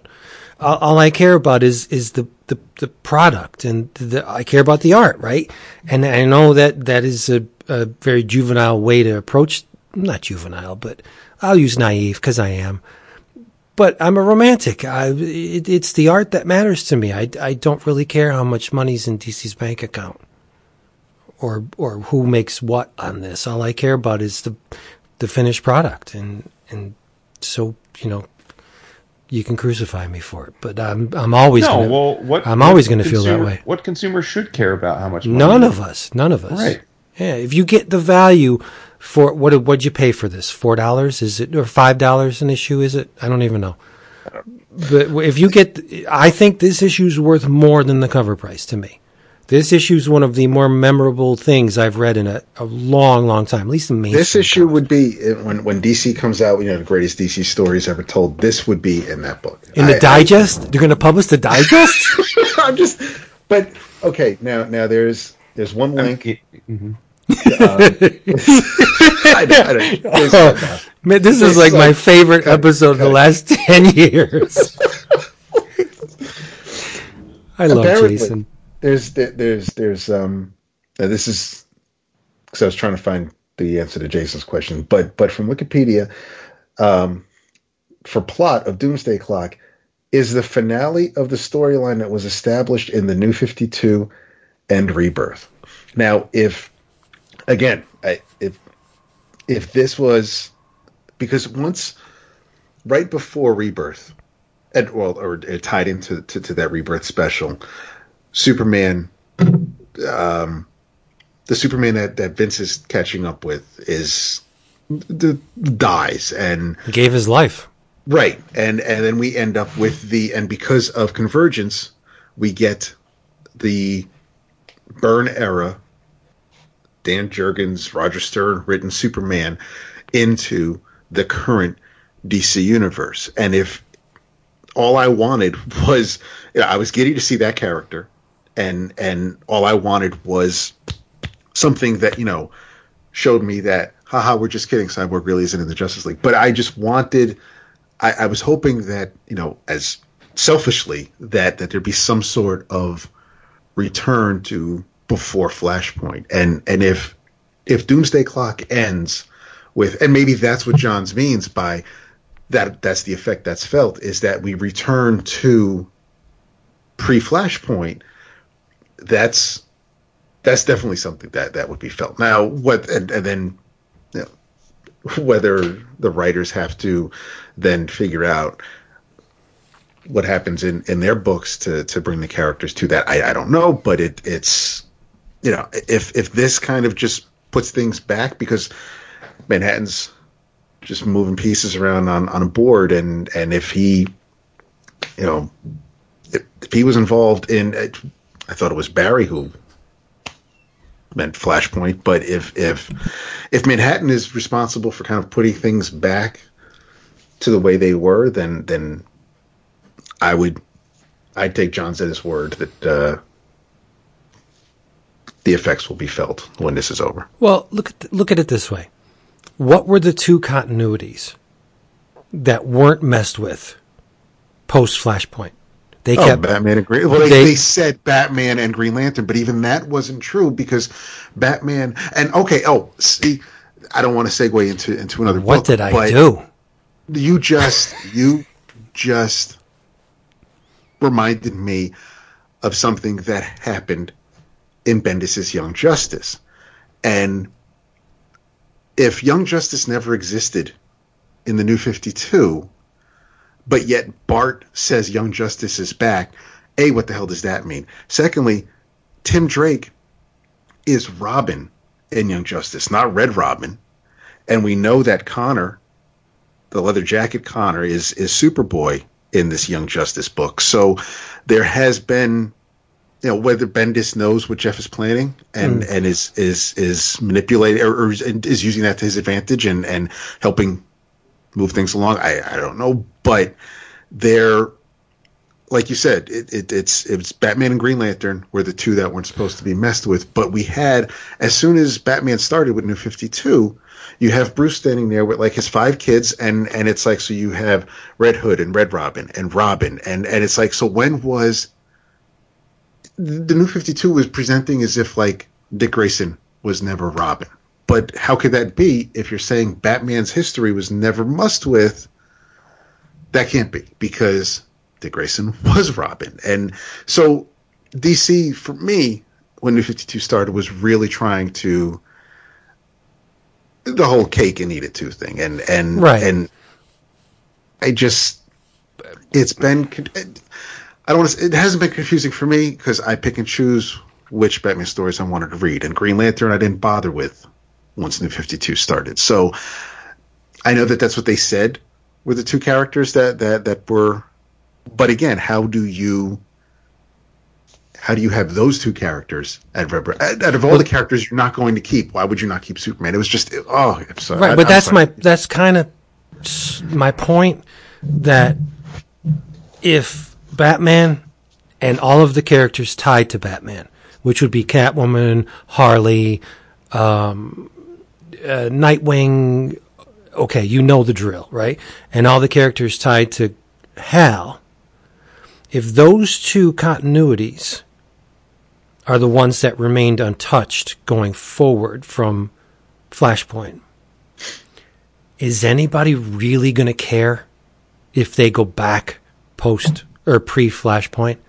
Does anybody care what happened to... I'm sure you might have a couple people who enjoy it. Yeah, but it's the minority, right? Okay, you've erased a whole bunch of Flash.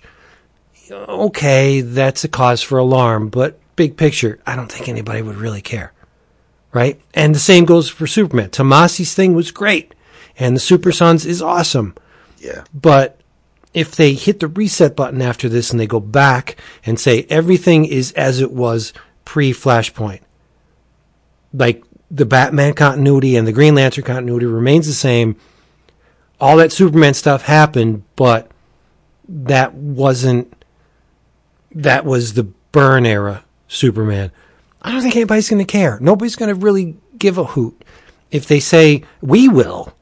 But I don't think the majority of the readers are really going to care that they just eradicated a whole bunch of Animal Man and Swamp Thing and Frankenstein, whatever. You can still read them, but whether or not they are involved, or it's Animal Man and Swamp Thing were part of Vertigo. Those stories exist. Yeah, you've killed my Constantine. Like, what is there, 3 people in the back of the room? Whatever. Not just 2, but damn, okay.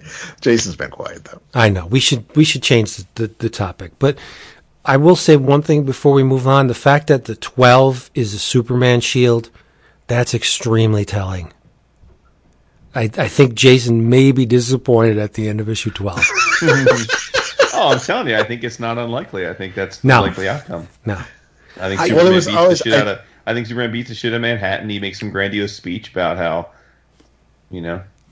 his way will prevail, and Manhattan goes off. It's the killing thing that has me scared. Why would the killing? Oh no, I don't think he's going to kill him. No, Dr. Manhattan says as much in this issue. He says what? He says he destroys me. Right. Kill, destroy, potato. Listen, he's. It's not Zod, and even now, Zod's back. It's not like Superman isn't. I don't see Superman. I don't see Superman killing him. He says he has found me and he destroys me, or I destroy the metaverse. I don't see the metaverse ever going away. So, I don't know how much destroying Superman will do, but it's the Superman shield was in the 12th position from jump. So, like I said, which again, not to belabor the whole aggravation point, but if this was supposed to be about Dr. Manhattan and Superman, and it took us so long to get here, it's slight cause for frustration, but we're here now, and I'm happy about it. But it's I got to read the issues I didn't read because I have no conception of what happened before, but I need to know now, because if it's giving you this much agita, I got to read it. Well, no, it's giving me agita because it's if Superman was supposed to be such an integral part of this series against or with the flip side of Dr. Manhattan, why are we spending so much time with the Bat, right, and Rorschach and the mime and the marionette and it's like Joker, right? We spent. And I'm all for the slow burn, but there's a difference between Tom King's 75 issue slow burn and a 12 issue miniseries. And hey, we got 2 issues left, and now we're going to smack you with it. It's it's time release. Yeah.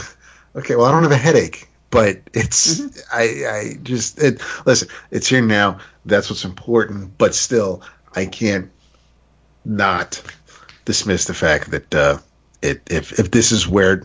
So on that point, then Vince, I hope you're right. That I hope that that there's an unpublished number 10 script somewhere in his desk that's where we were going. But he's like, you know what? I'm doing this, and that's why we have this issue now finally. And, he surrendered to it. I'm hoping he just surrendered to it and said, given how long it takes Gary Frank to draw a book, I doubt that too. That way, yeah, you're right. Yeah, you're right. And again, though, but you know what? It's extremely telling that the name of the one Nathaniel Dusk movie is called Nothing to Lose.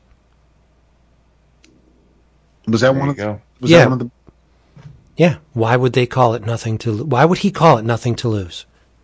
He's aiming for he's Babe Ruth pointing at the fence. He's screw you. I mean, well, and he should be, because like we said, he already had done. What more does he have to do in the DC universe from a conventional storytelling standpoint? Well, he won me over with this.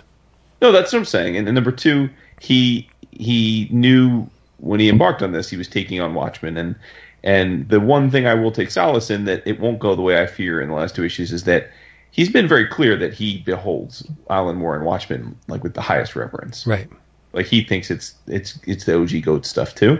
So it would be pretty bravado of someone to have that opinion of the work and then want to make the statement that your work is better. So I'm still hopeful that that's not the direction it goes. But I wonder how. I don't have any timelines or past his published history in front of me, but I don't know, because Franks would post art. He'd post the pencil pages on Twitter. He'd say, "Hey, it's late, but here's a tease," and I had to redraw. He said on Twitter that he's had to redraw things. So again, I have to wonder if the current state of the DC universe has made Johns change the way things were going from when he added his initial pitch. I sure hope for all so. 12 issues. Yeah, I really hope things have to have changed, because I mean you can't have what Bendis is doing and have the flagship character of the DC universe, where he was when this story started to where he is now, and I mean, if this was Johns' plan, then again the conspiracy theorist kicks in, and it's like, so then was Bendis involved in any of these meetings while he was still with Marvel? Because it's just I'm looking at the timeline of how things worked out, and I think I really do believe the delays were because things behind the scenes at DC have changed and shifted. I don't think these 12 issues were the original 12 issues we would have gotten had everything been the same in 2017. There's nothing more pure than just surrendering to the impulse, the creative impulse to make something from wherever it comes. Just lean into it and just allow it to take control of you and just make this thing that you didn't expect, you didn't see coming, you didn't plan for, and yet here it is. That's glorious. I agree. That's all I have to say. And you know what? And if this is all the way it was supposed to play out, and things were delayed because shit just gets personal and people don't feel like writing or drawing, then the joke's on me. But it's just it's weird the way things are. I mean, you could be right, but I think you're romanticizing it beyond, because the time we know it takes to put something like this together and to fit it into editorial, I just think it's highly unlikely. Not to mention, often the simplest answer is the correct one. I mean, Gary Franks is notorious for being horrifically slow. That is his downside. He's an amazing illustrator, but he is horrifically career endangeringly slow. So, and he's and I they didn't really offer an explanation for the last bout of delays, but back a year ago when we started having massive delays, Gary Frank and Johns both said it's because Gary was having trouble keeping up. and they didn't want to go. The editorial thought about maybe making it a 20-page per issue story, and they didn't want to do that, so they had to give him more time. That's right. It's worth waiting for. All right. Oh yeah, no, it should all look the same. No, I'm all for the consistency. So, yeah. Yep. It isn't even that it's not. It's still the 10th issue. Whether it took 8 months longer than it should have, that's not what I want to focus on. It still took 10 issues. No, that's right. Yeah. As much as Gary Frank's art is a sight to behold, it is not the nicest art I've seen today.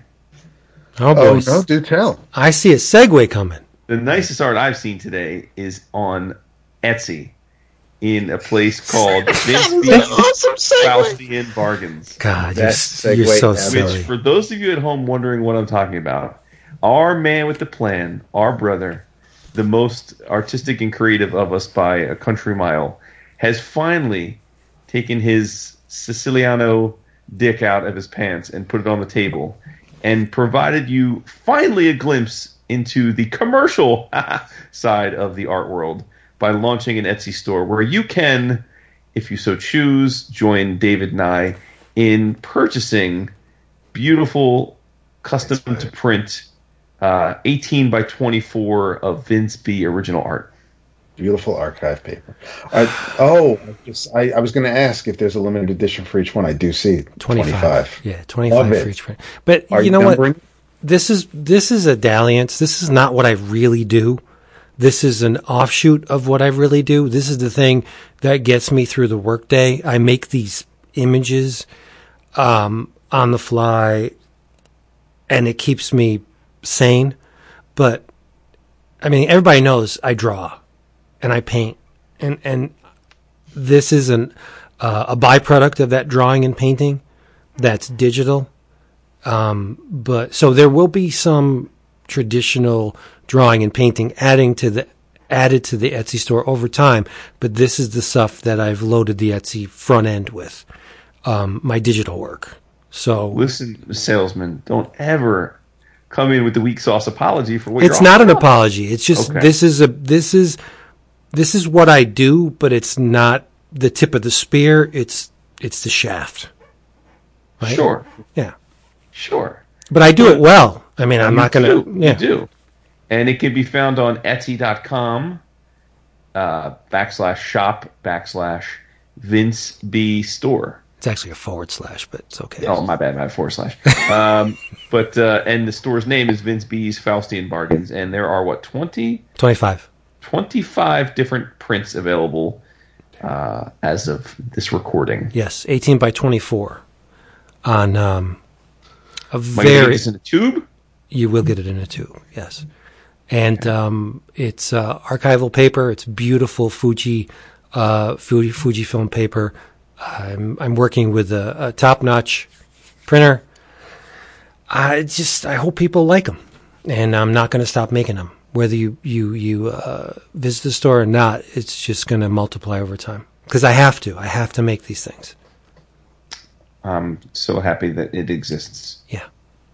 Thanks. I'm happier that this exists. It's kind of silly that you did this, but it's okay. I'm oh, please. Yeah.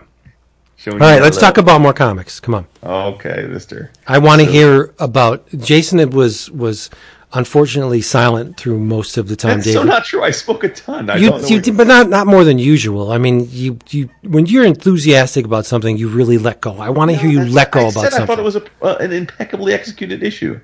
But you shit on Superman, but that's okay. Well, that's because you took the conversation beyond the issue. Well, did you not expect us to? The issue goes beyond the issue. That's where I have my issues with this series are the series, not the issue. The issue was fantastic. Oh, the series, not so much. Thank you, Budweiser. So let us hear about the thing that just stoked that fire underneath you this week. Got to rewind to another episode. Dan. Oh, really? No. Really? I don't. This wasn't a week where I thought anything I read knocked me on my ass. I don't think it wasn't that I disliked a lot of stuff. I mean, for example, I caught up on Immortal Hulk, which is excellent still, no surprise. I have to say, shout out to Kyle Holtz who did a fill-in issue. Yeah, he did. He's so good. Yeah, he really is. I read issues 12 through 18. They're continuing to do mind-bending shit, playing with the very nature of Banner and the Hulk. And I forget, because it's been a minute since we read the first chunk of the issues. I guess it's now canon that Banner has DID, that he has multiple personality. Mm-hmm. Is that new news, or is that something that I just had forgotten? No, I thought Peter David kind of introduced that. Yeah, if you look at the history of Hulk, the Grey Hulk. I don't remember. Did he classify it as that though? No, I don't think he did. But it was obvious there were different versions of the Hulk, but I don't remember them ever giving him the psychological diagnosis of saying he had split personality disorder. Well, I took it to mean that the alternate personality or the divergent personality takes precedent. And we had the Grey Hulk, we had the Pantheon Hulk, we had the dumb Hulk, the new evil in quotes Hulk. Well, Devil Hulk, yeah. Yeah, it's always been there. Yeah. I mean, they just never put a name to it. Yeah, but Joe Bennett and for the most part, but with Kyle Holtz with the one, it's so fascinating to see this book drawn like a horror book. I mean, we've praised this book in earlier in the series. It's the same kind of thing. It's going to be a repeat of that, but just the grotesque ways they're illustrating the Hulk. And there's a scene in one of the issues where the Hulk is morphing and he looks like the Thing from John Carpenter's The Thing. It's a 5 or 6 different Hulk faces and all kinds of limbs and everything coming out because they're all struggling to gain dominance. It's fun. I mean, I didn't expect the return of Joe Fixit, particularly in the Banner side. Yeah. I mean, it's a great book. It really is a great book. Listen, you guys know the last few weeks it's been a struggle for me. I've just been struggling with the superhero stuff. I'm just in one of those modes where everything just feels like I've read it before, and I'm not getting my toes curled by it. Yeah, you like to get on me for being fickle. I think you succumb to waves. Oh, 100% as well. Oh, I mean, what's good for the goose is good for the gander. 100%. Yeah. I'm not pointing fingers because I'm the most fickle of I think the three of us. Yeah, I discard stuff on a whim. And I go years without ever returning to it. You don't say. Now, stop. I did mention, because I actually introduced myself last week as Professor Plum, and then we never did get around to talking about Clue Candlestick. Do it. Before you do that, there was a essay Peter David wrote in 2013 for Entertainment Weekly where he was talking about his time writing Hulk. For years, Bruce Banner spent his time trying to cure himself of being in the Hulk, never worked for long. I realized during my reading on psychology that Bruce displayed all the symptoms of what was then called multiple personality disorder, even when he was younger. The realization suggested that even if he'd never been struck by a gamma bomb, he'd still have serious mental issues. Okay. Nice. Go Peter David. What do you guys think about this implication that Banner is who he is because of his dad working, like that he was born, like even in him being a smart kid is because of the gamma radiation. Yeah, I'm not sure how I feel about the whole dad being so integral in that. Right. I'm all for it. I mean, it's partly because I tend to kind of stick with the way things were, but I appreciate the new take, but it for me as I'm reading it seems to be a bit more of a reach than I usually expect with my retcons. Mm-hmm. But we all are a product of our past. Yeah. Oh, right? Yeah. I mean, everything that every person we ever encountered in our past, especially those that are closest to us, has a direct influence on the person that or the people that we become. So the fact that Bruce's father is so crucial to his alter ego, that I don't even question that. I mean, it should be the way it is, right? Mm-hmm. Janet Van Dyne should be a product of all of the influences that affected her, especially the abuse that she received, right? And Sure. I mean, and on and on and on. Peter Parker, is a direct product of the fact that he did not reach out to save his Uncle Ben. That is crucial to the man that Peter Parker becomes. Like, I don't think it's a stretch to say that Bruce's father had an immense effect on what he later became. That's No, yeah. As far as the type of person Bruce became, yes, but the whole introduction of the. But where goes Bruce goes the Hulk. Right, but with so Jason will do some spoilers now, but what exactly did Bruce's father do as far as the gamma radiation? He didn't, but he abused him. And that's not true. No, in Immortal Hulk, that's what. Yes, in Immortal Hulk, they're saying it's because his father was working on gamma radiation, and that's why his father hated Bruce from the start, because he had a great relationship with his wife, and they were having a great time. And then when he got pregnant, he knew from the start that Bruce wasn't normal because of the gamma exposure, and that's why he always viewed him as being someone not worthy of him. Right, that's the instigating factor. But what's the result? The abuse. It's not the fact that he was... No, that's... That, no, right, no. The abuse is... Right, that's part of it. He's saying that part of the abuse is because he thinks Bruce is a freak who was born brilliant because of being exposed to gamma radiation. Right, but what is the product? Abuse. Whatever... Okay, right, no, we get... And we're all on board with that, because even Peter David introduced that as well.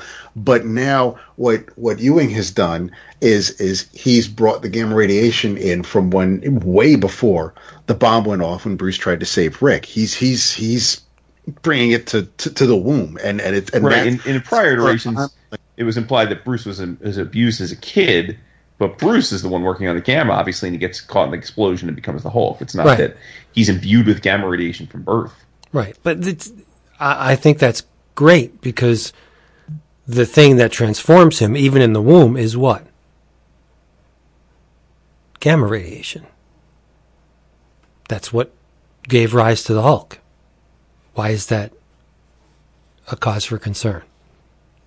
It makes conceptual sense. Okay. So you accept that's fine. Yeah. So the answer to my question was, I like it. I like it. What you thought of it. I like it. I think it's a better guess at what you think of it. Yeah, I don't think it's a red flag at all. I think it just makes sense. I mean, it's one of those things where if then why not? Then someone's going to come around and say that the spider was chosen by Uatu, or someone nudged the spider towards Peter, and Peter is actually it's the whole other thing. It's just I don't think that's the same thing. What I'm implying is that there's only, you can only go back so far with your retcons to try to add more layers to a character. Eventually, not all Wonder Woman being made out of clay, and that's where it seems that because writers are trying to make their mark and this is what they want to be remembered for on certain characters. I think sometimes it's okay to just build on what came instead of trying to go under the foundation and say, you were there first. But you can ignore it, because if you cancel out the fact that Bruce was exposed to gamma radiation in the womb, the result of the gamma bomb, him being exposed to gamma radiation, saving Rick Jones's life, is still the same. Yes, it is. Yeah, right. So it's almost irrelevant. I mean, it's a nice wrinkle. Hulk, it's because there's that whole part where he's in hell. It's like it's kind of hard to ignore what Daddy's saying when Hulk is trying to get Never out. thought I'd see the Absorbing Man offered a spot on Alpha Flight. It's like I was about to watch again now. Always good to see Walt. Yeah. Is it before you move on? Is Kyle Hotz not the heir apparent to Bernie Wrightson? Oh man, he's great. Yeah, he is. I mean, he's great. We say that all the time, the heir apparent to this person, but stylistically, Hotz is in the same camp as Wrightson. I just think he does what he does really well. Mm-hmm. What a reimagining of the Abomination too. Yeah, disturbing. I mean, jeez, a hand for a face, crazy. But yeah, no, that book's dope.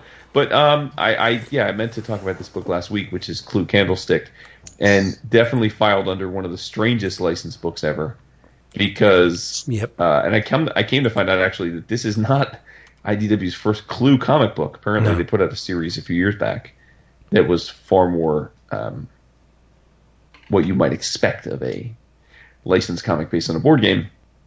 This caught my eye for one reason, and that's because it was written and drawn by Dash Shaw, who longtime listeners know is a indie creator that we enjoy quite a bit.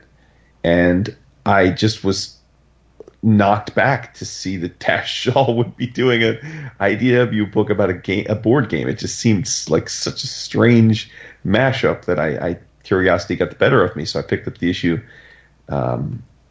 purely as an experiment to see what it was all about, and I'm glad I did. It's a masterfully constructed comic book. I mean, basically, it's what you would hope. Listen, if you're going to make a book about a board game, you gotta get creative, and that's what Shaw does. He in essence takes us to the dinner party with all of these characters from the board game, but where the mastery of the issue and why I enjoyed it so much comes in is that he uses almost Chris Ware-esque, very tight, very thought out, organized visual mapping, almost like infographics at times, to pay homage to the board game itself. And he also pays homage to the 1980s movie, which is awesome. I don't know that people that younger than us might not remember this, but one of the cool things about that movie was that there were 4 different endings, and it wasn't like they would do today where you would see all the endings. You went to the theater and you got to see one of the endings. And this was also before the internet, so you basically were beholden to talking to your friends or family about what happened at the end of the movie when they saw it. And that was pretty neat stuff back then. And that was before digital. Yeah, no. So they actually got 4 different prints. Yeah, exactly. At least 4 different final reels of the movie, and that's insane to conceptualize that they would go to those lengths to just. Was it completely random? So even different people in the same town, or were they like split up by region in the country? I don't know. No, it was different. It was the same, and it was different town. It was different theaters, just different theaters. Yeah. So this comic is basically it's meta. It's a comic about the board game, but it features the board game. Professor pulls out the map that is the game board that we're all familiar with. The game pieces are at the dinner table. There's infographics that explain the rules. There's all kinds of other things like mazes and it's also at the same time a psychological. It's Professor Plum's psychological profile of what's going on as well. So it's very surreal, and it's incredibly well executed. I have no idea if when the 4-issue, I think it's 4 issues, miniseries is over, what's to come of it. But I'm fully on board because I just thought it was just so unique and wonderfully executed, and just a book that doesn't have any business existing, and that always excites me. Yeah, I mean that's really what excites. I mean I'm in that mode right now, and as Vince was saying about Fickle, I'm getting much more pleasure out of reading comics that are unique to anything I've read before, that are trying to do something different, and this certainly fits that bill. And I got to give mad credit to. I don't know how that ever came about. I couldn't. I mean, Vince, I can't picture the run-in that led to Dash Shaw taking a meeting with IDW. Right. Yep. Exactly. Right? Like he's a snob. He's always struck me as one of those guys that would be sitting at a table with Spurgeon and the Comics Journal guys like shitting on the licensed comics as being the worst of the industry. Well, that's what we like to assume. No, I know, that's what I'm saying. Right. So that's what really is fascinating to me, because maybe we're wrong. Maybe Dash is like, fuck it, I need a paycheck. Gotta pay off my mortgage. I don't know. Yeah. But whatever the reason behind it, which ultimately doesn't matter, he crushed it, I thought. Even the most ultra creator like Tom Scioli, whoever thought he would do a book about Transformers? Yeah, it's right? Another idea. Yeah, you're right. It's crazy. Or Michel FIFA doing Sierra Morte. Exactly, right? Yeah. The fact that this book exists, it gives me hope that, I mean, it obviously goes beyond the board game. It's a conceptual territory that no one foresaw, which is awesome. But Shaw attacks it with his usual, I mean, he's a very comprehensive creator. He goes all in. And I didn't expect, I mean, other than the fact that it was Dash Shaw, I didn't expect much out of this thing, but I should have known better going in, because Shaw does nothing by the numbers. And this is not your average tie-in comic. I mean, this is not anything that came out of Marvel or, to the lesser extent DC. But I have to admit, I mean, even though it's in an aesthetic realm beyond a mere board game, when he said the one panel where it says, "We'll lay mustard by the ham," like, I lost it. I mean, what goes better with ham than mustard? It's just, but it's so silly. But it makes perfect sense within the framework of what he's established in this book. But I agree with you. Like, this is something that no one could have predicted, and yet we're all the better for the fact that it exists. And perhaps what will sound as a contradiction to our earlier chat about the commerce aspect, I can't fathom what the commercial market appeal is for this book. Yeah, right. I don't think there is any, really, because again, I suspect most people that have read the majority of Dash Shaw's work are not likely to stumble upon an IDW licensed book on the regular. But people do follow names, though. Yeah, well, but even that said, though, how much do we spend perusing the previews to make our videos and to order stuff? And I didn't notice Dash Shaw's name on this book, because I frankly probably spent a millisecond on it once I got to IDW's section and saw it was a board game book. I thought, oh, this is not for me, right? So I didn't notice during the solicit it was Dash Shaw. I missed it as well. Yeah, so I mean, but either way, my point being, I don't know if this is a book that's going to rake in the sales, but I am very glad that it exists regardless. Right. Same. It's insane. It is. Meaning that it just cracks any kind of preconceived notions. It just destroys them. Yeah. I know, we're going to get like a Michael DeForge Battleship book now? Connect 4. He'll do a book on Connect 4. It's so beautiful, too. Right? Yeah. I have something. I know you do. Better talk about it then. And it's not out of left field. It's from a company that is slowly, well, not slowly, becoming they may take my publisher of the year. If they continue on the track that they're going, they may take... a new picture box? It's not... It's funny that you should mention that, because they are they're in that track. The needle's in that picture box groove, and I'm talking about Floating World Comics. Nobody is going to be surprised that I read Time Comics Zerosis Deathscape number 0. Why is nobody surprised? Well, because it was written and partly illustrated by my man, Josh Baer. And his partner in crime on this thing is Josh Simmons of Flayed Corpse. Is on the pencils. The inks are by Ken Landgraf. What? Yes, that Ken Landgraf.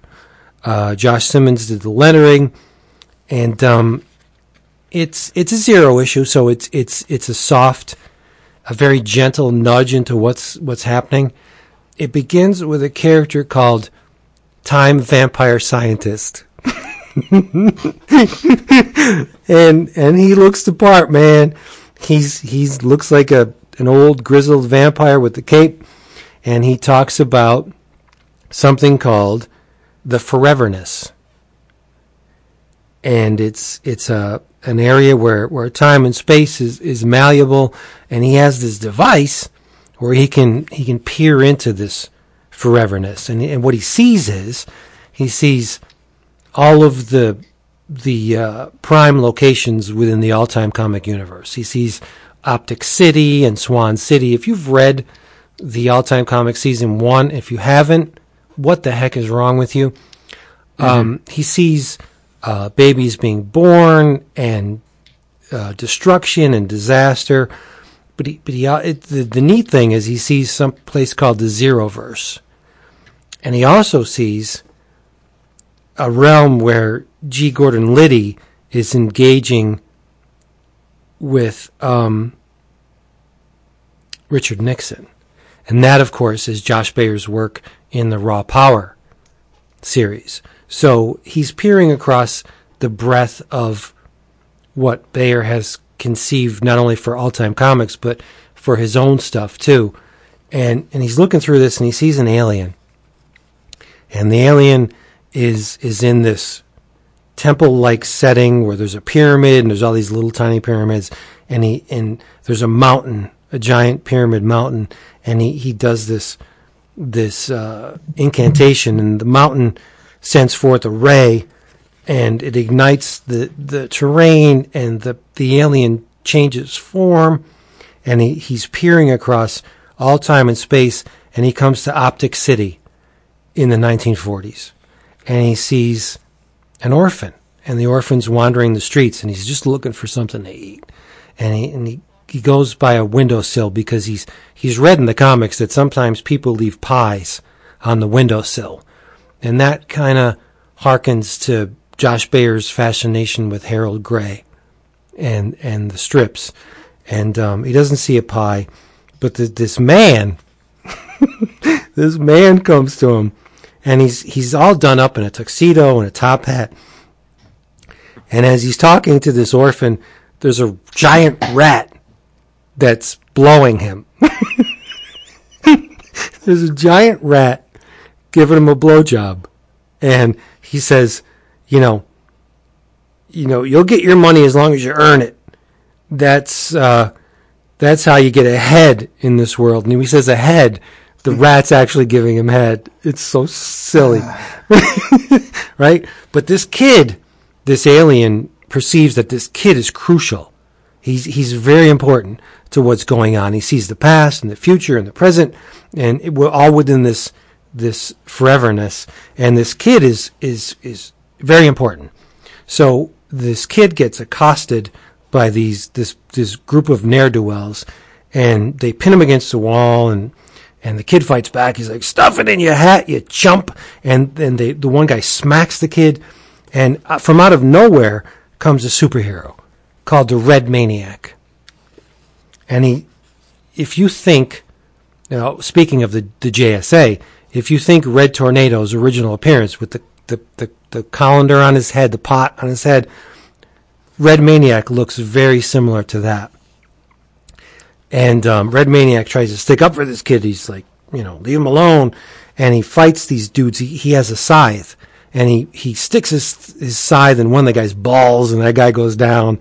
And he's trying to fight these dudes, but one guy's got a gun, and he plugs him. Bam, bam, bam. He shoots him in the shoulders, and Red Maniac goes down.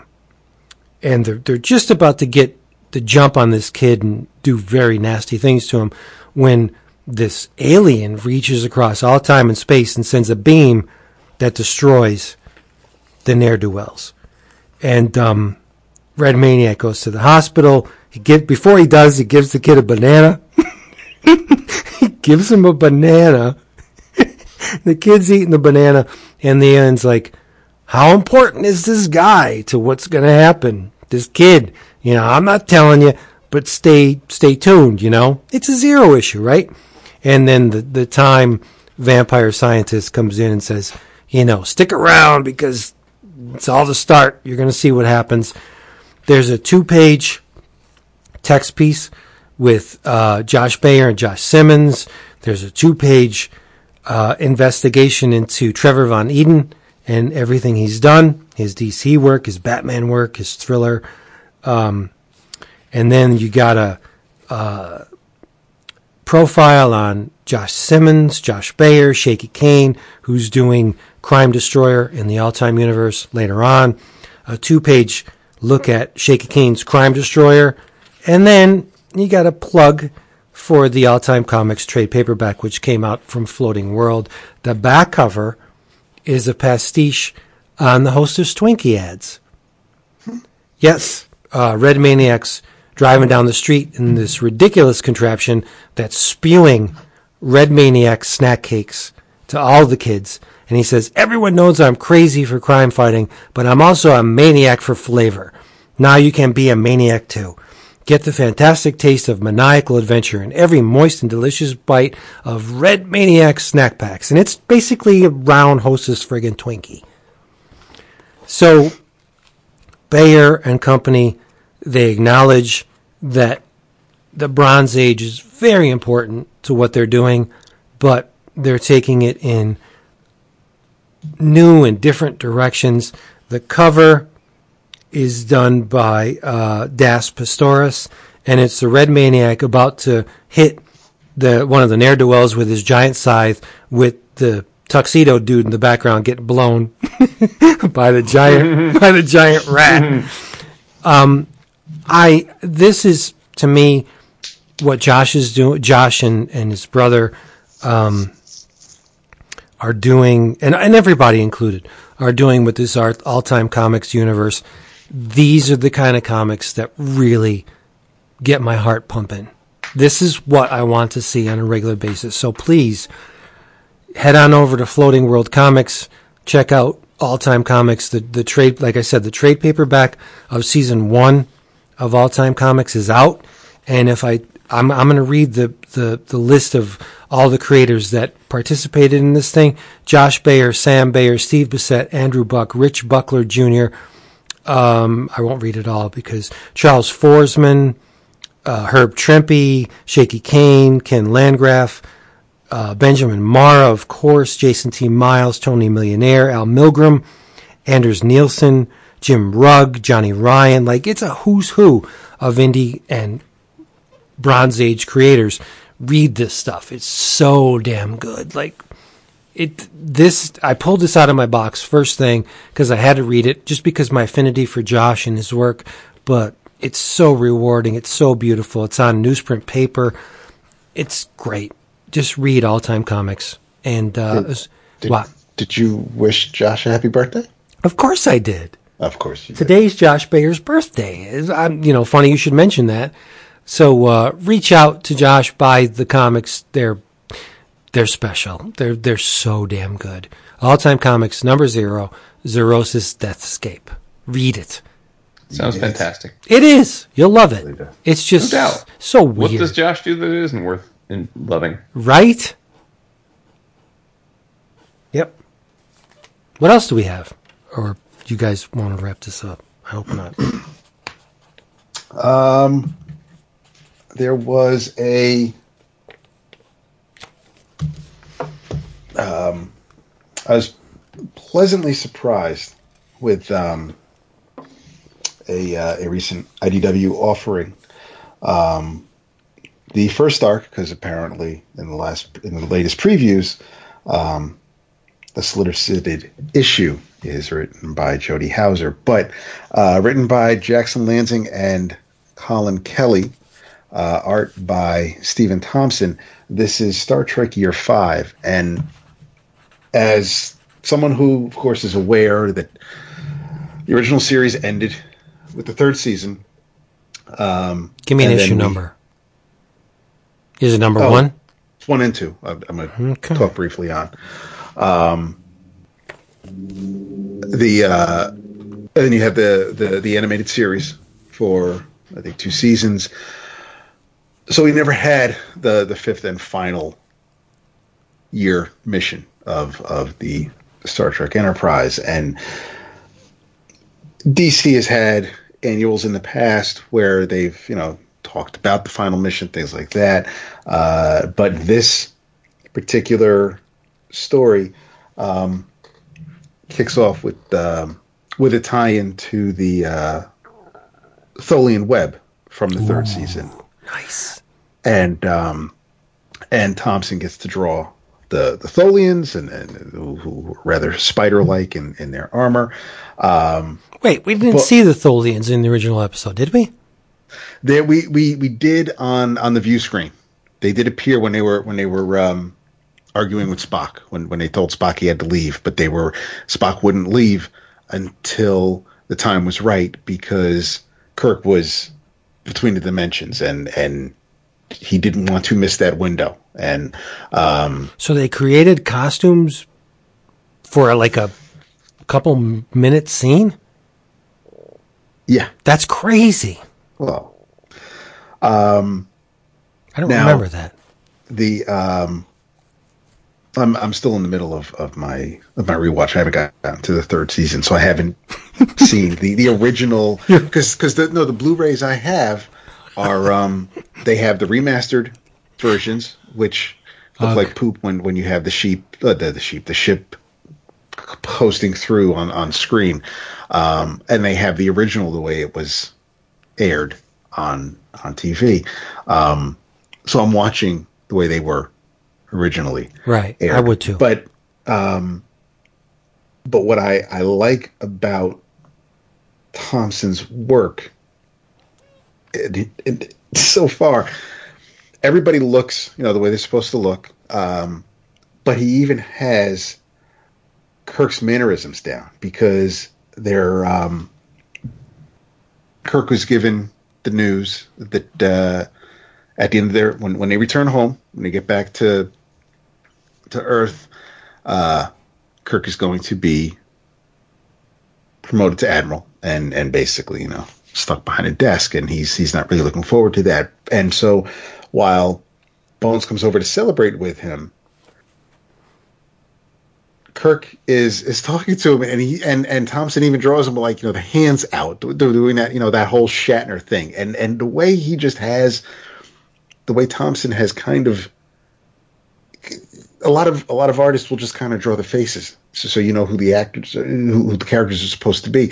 They don't all really, and everybody kind of just stands there. It very rarely in all the Star Trek comics I've read do you actually feel like this is how they would really behave in this story. And even the way it reads, the way the writers tell the story, it moves at a pretty quick pace.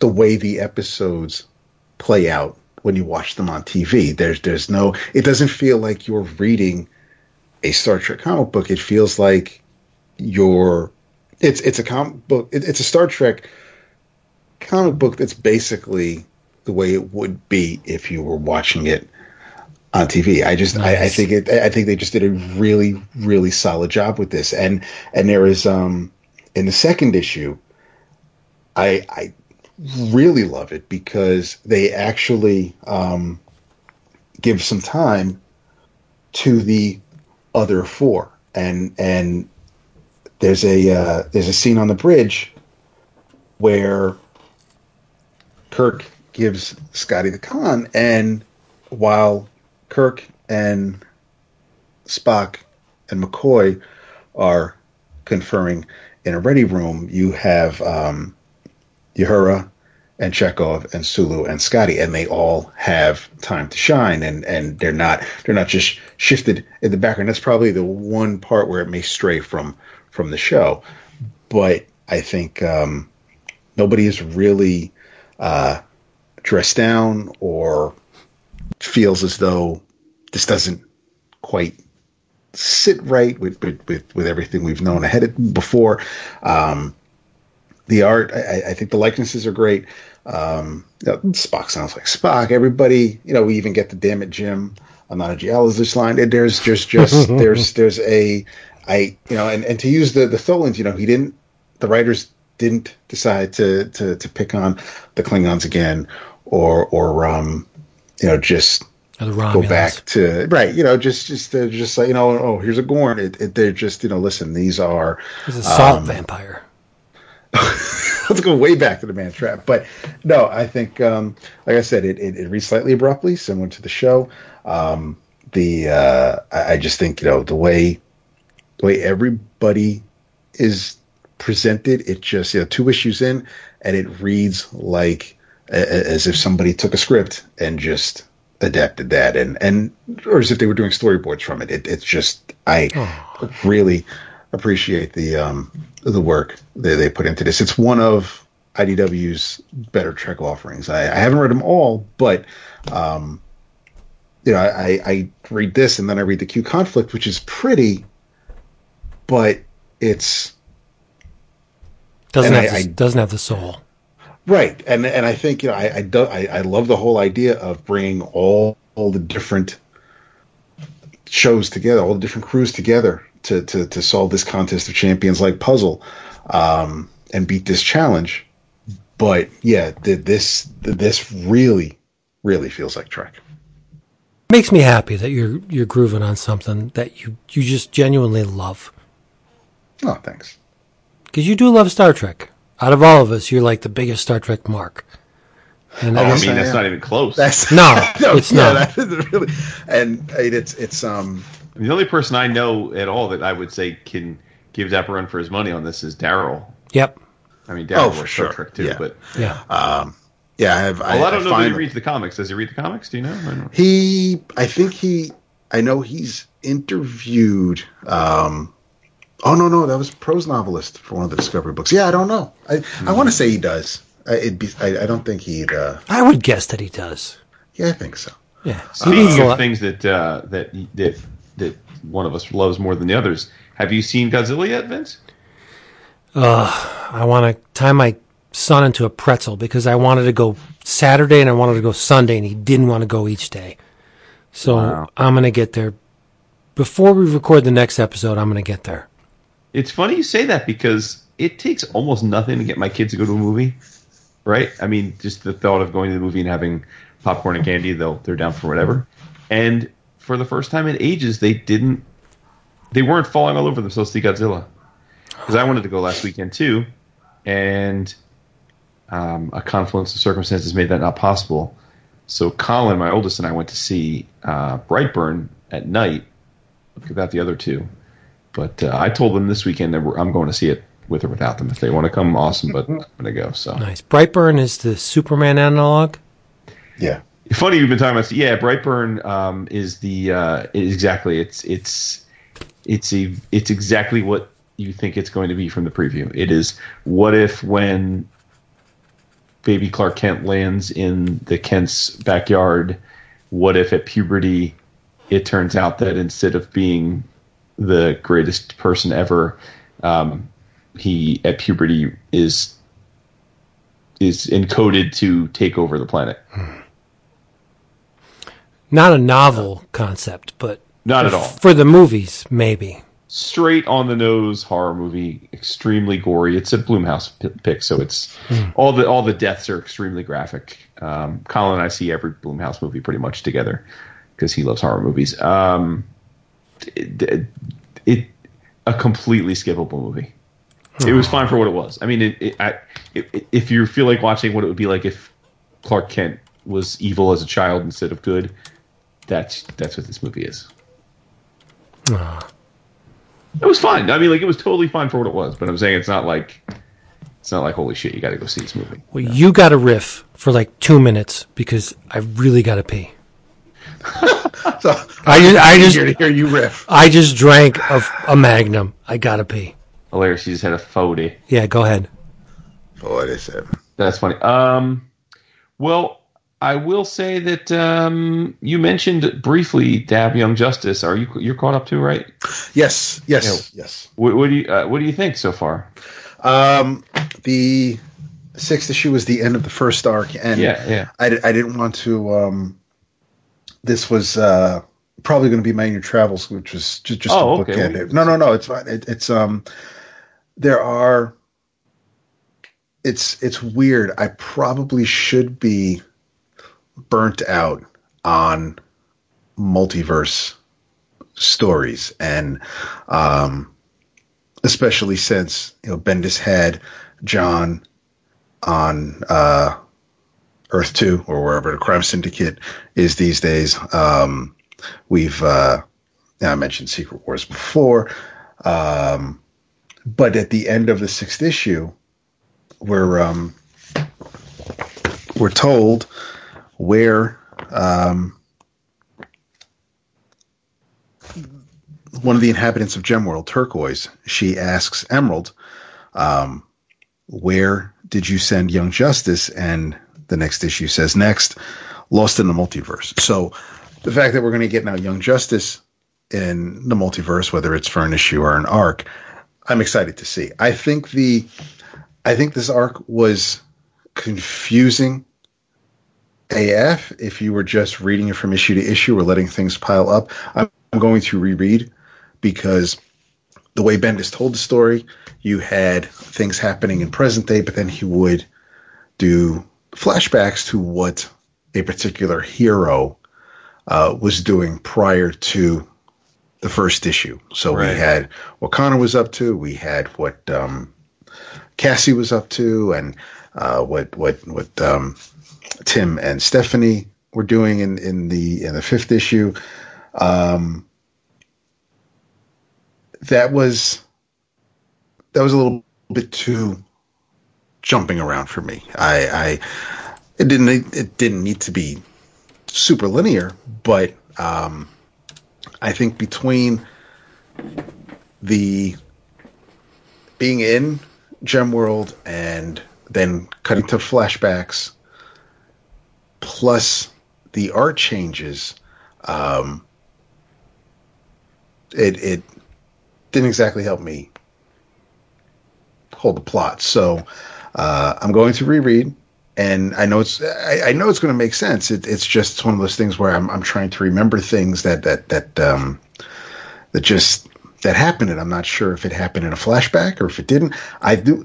The 6th issue has art by John Timms, and it is stunning. You are lying, yeah. I'm not. It's not flawless, but it's close to it. There are pages that are just extremely droll-worthy. I couldn't look away. I just absolutely love the art in this, and you'll have to tell me if he actually sells his pages or if he's digital. I know he does commissions, right? Yeah, I'm pretty sure he works traditionally. Although that being said, I don't. Oddly enough, I don't ever buy pages from Schacter, who's essential sequential, but I'm pretty sure Tim's is traditional. I can tell you, but yeah. I'm sorry. What are we talking about? We're talking about Young Justice. And the 6th issue. The John 6th Tim issue came did out. Such a great job. Yeah. So the first arc wrapped up, Vince, and now with the 7th issue, Young Justice will be lost in the multiverse. And we still don't know everything about everyone. We know very little about Ginny Hex, except that she's the great-granddaughter of Jonah. And Teen Lantern hacked into a power battery, which is how she is, who she is, why she is. But we don't know anything really beyond that. He is traditional, although I have to say,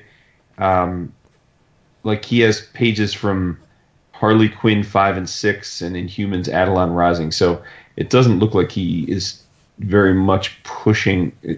I mean, there's a couple years of sequentials he's done that aren't on the site, so I don't know if he moved to digital or he's just not in a hurry to sell the stuff, but it's not on the site. So okay, Tim's Harley stuff is great.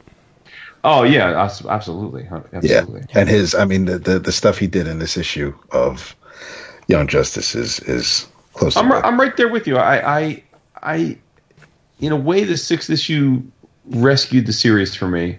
I like the characters pretty much to a character. I'm down for all the characters. I think Bendis does a good job with voices. Like I think I'm 100% cool with the voices. I'm on board of the unpacking the mystery of why they know each other versus they're not supposed to know each other and all that. I'm cool with that. I loved the Exiles at Marvel, so if this kind of them jumping around the multiverses, that kind of thing, that could be fun. But I'm with you. I thought the first arc was, in spite of liking those things, it did feel it was disjointed. I didn't quite get why they felt compelled to be together or why they would stay together. And so the 6th issue tried to solve some of that, but more importantly, at least it wraps up the Gem World situation for now. I assume we'll revisit it because it ends on the cliffhanger and Amethyst is part of the team now, so I presume we'll have another journey into Gem World, assuming that the book continues to exist. But I'm very much now looking forward to the second arc. I'm hoping that this is one of those books where the first arc isn't exactly the best foot forward, but it sets up the book, it sets up the characters, and then we get a second arc that resonates better. So that's my hope, because there are a lot of things I like about it, including the art team, including the individual characters, and even the new ones. I'm intrigued by the new ones. I think Teen Lantern's clever. That's a clever name, and Ginny Hex, I love that, and she's got this trunk full of stuff, and we got a second or third act kind of reveal where she opens up the trunk and there's some kind of glowing thing, and she doesn't know what to do with it. So I'm sure that'll play into this. So yeah, I'm hopeful that the second arc is a more holistically entertaining than the first arc was for me. Yeah. I think the framing sequence with them trapped in Dark Opal's prison, and some of it was just a little too long. I mean, as great as Gleason's art is, I don't know if we needed so many double page spreads, because I don't think that really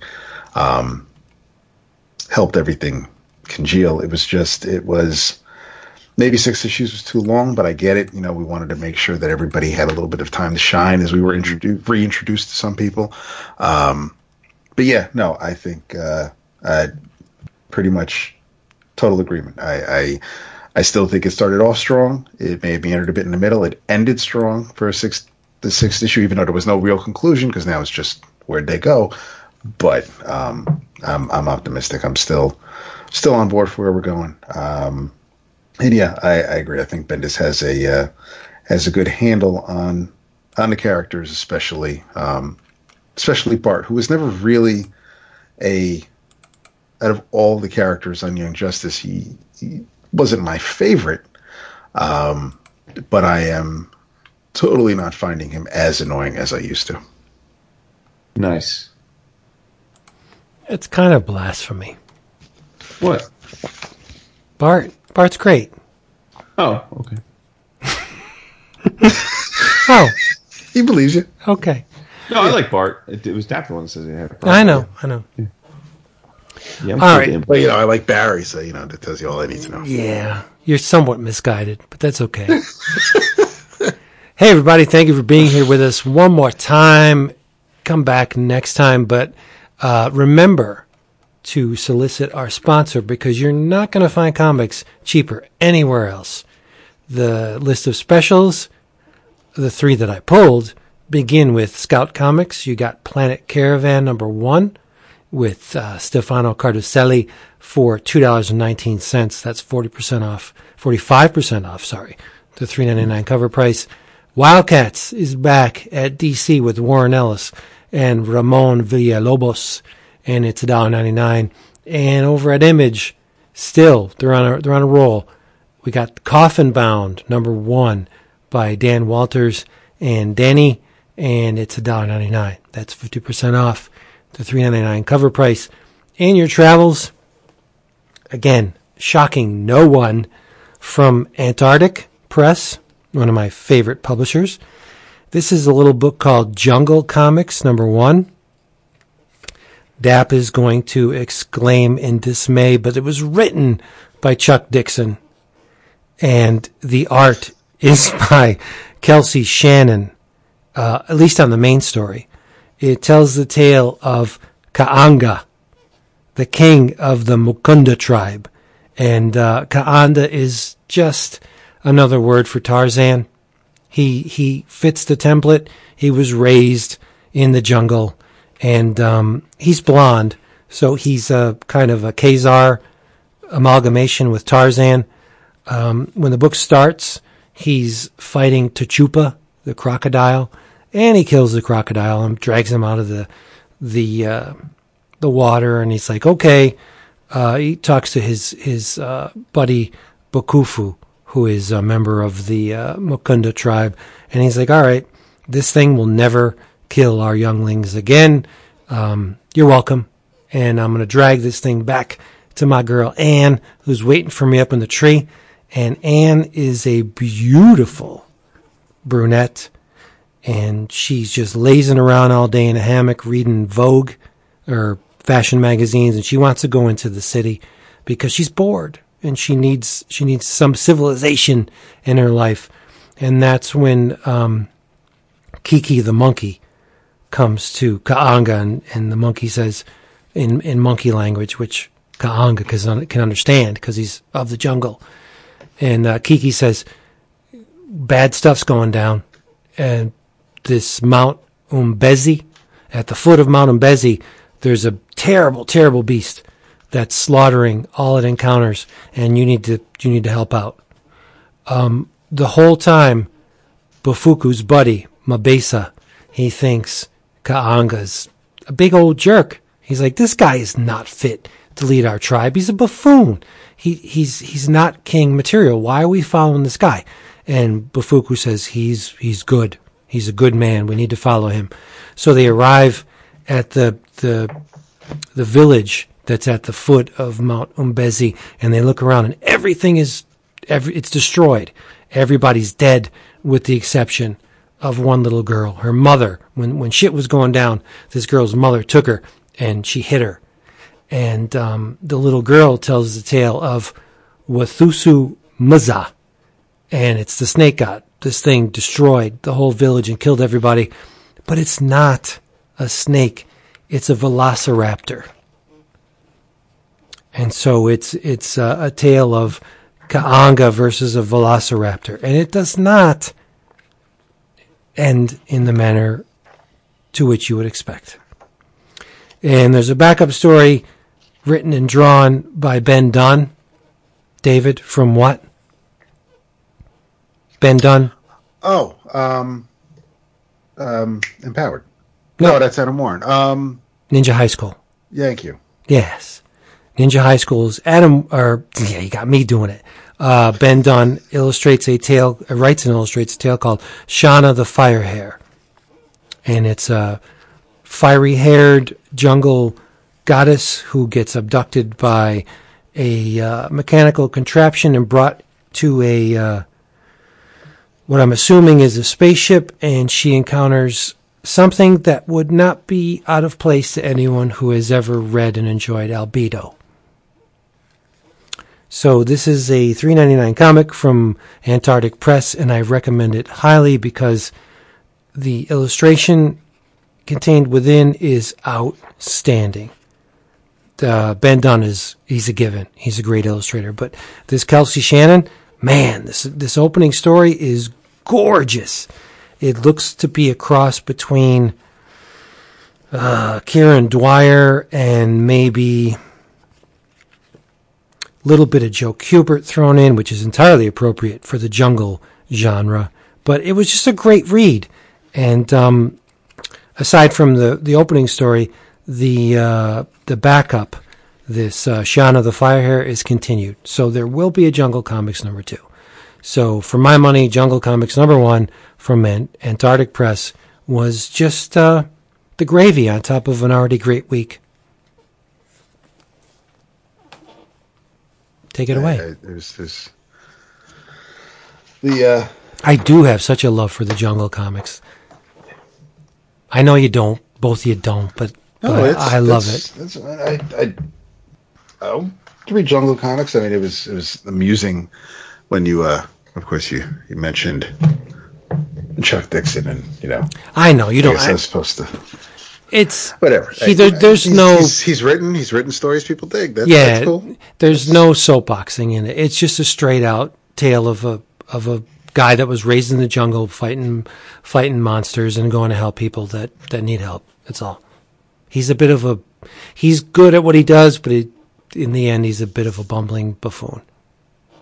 He bites off a little more than you can chew. Let's just say that. In your travels, I will run with an annual that came out yesterday. It's an anthology of sorts, and probably the only thing and irk is a strong word. It's a prologue to Guardians of the Galaxy #7, when we're still waiting for the 6th issue to drop any day now. So, a little early on that, but it does tie into what happened at the start of Donnie's Guardians of the Galaxy, where when of course all our Cosm characters were waiting to hear the last will and testament of Thanos, they were attacked by the Black Order, and who opened up a black hole, cast several heroes into the abyss, and a group of heroes escaped, reformed the Guardians of the Galaxy, but there were many who weren't so lucky. This is the story of a couple of them.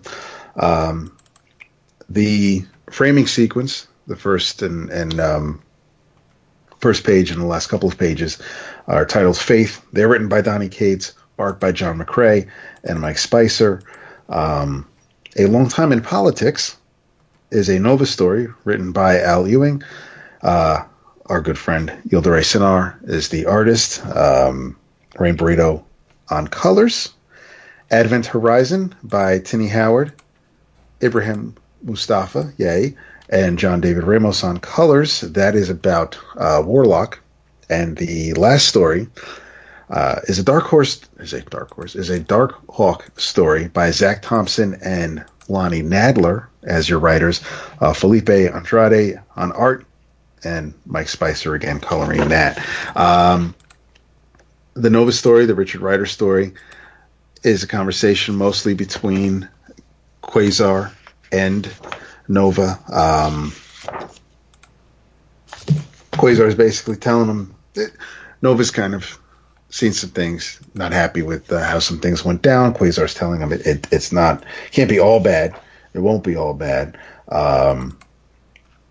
Nova kind of takes umbrage with the way Quasar's presenting himself and kind of not belittling, but almost dismissing what Nova's going through. And Nova flies away, and Quasar kind of disappears into a bright white light. The Warlock story deals with some aliens who are praising a god they've never seen before, but and they mistake Warlock as that god. We find out who the actual, in air quotes, god is. And then we go to the Darkhawk story, which is really kind of short. It's the shortest one of all of them. I mean, except for the short framing story. And it's pretty much all an inner monologue of what Darkhawk is thinking, and it's kind of weird. And since I haven't read a Darkhawk story in ages, even because he was part of the Infinity Wars, right? Yeah, I didn't read that yet, so maybe that'll help clear some things up. But it's a weird little story, and again, it ends with a panel of bright white light, and Cosmo, our favorite cosmonaut dog, he seems to be under the influence of the Universal Church of Truth, and that's who and that's where the whole faith is constantly coming into play. But Cosmo was able to find all the heroes he could find, and now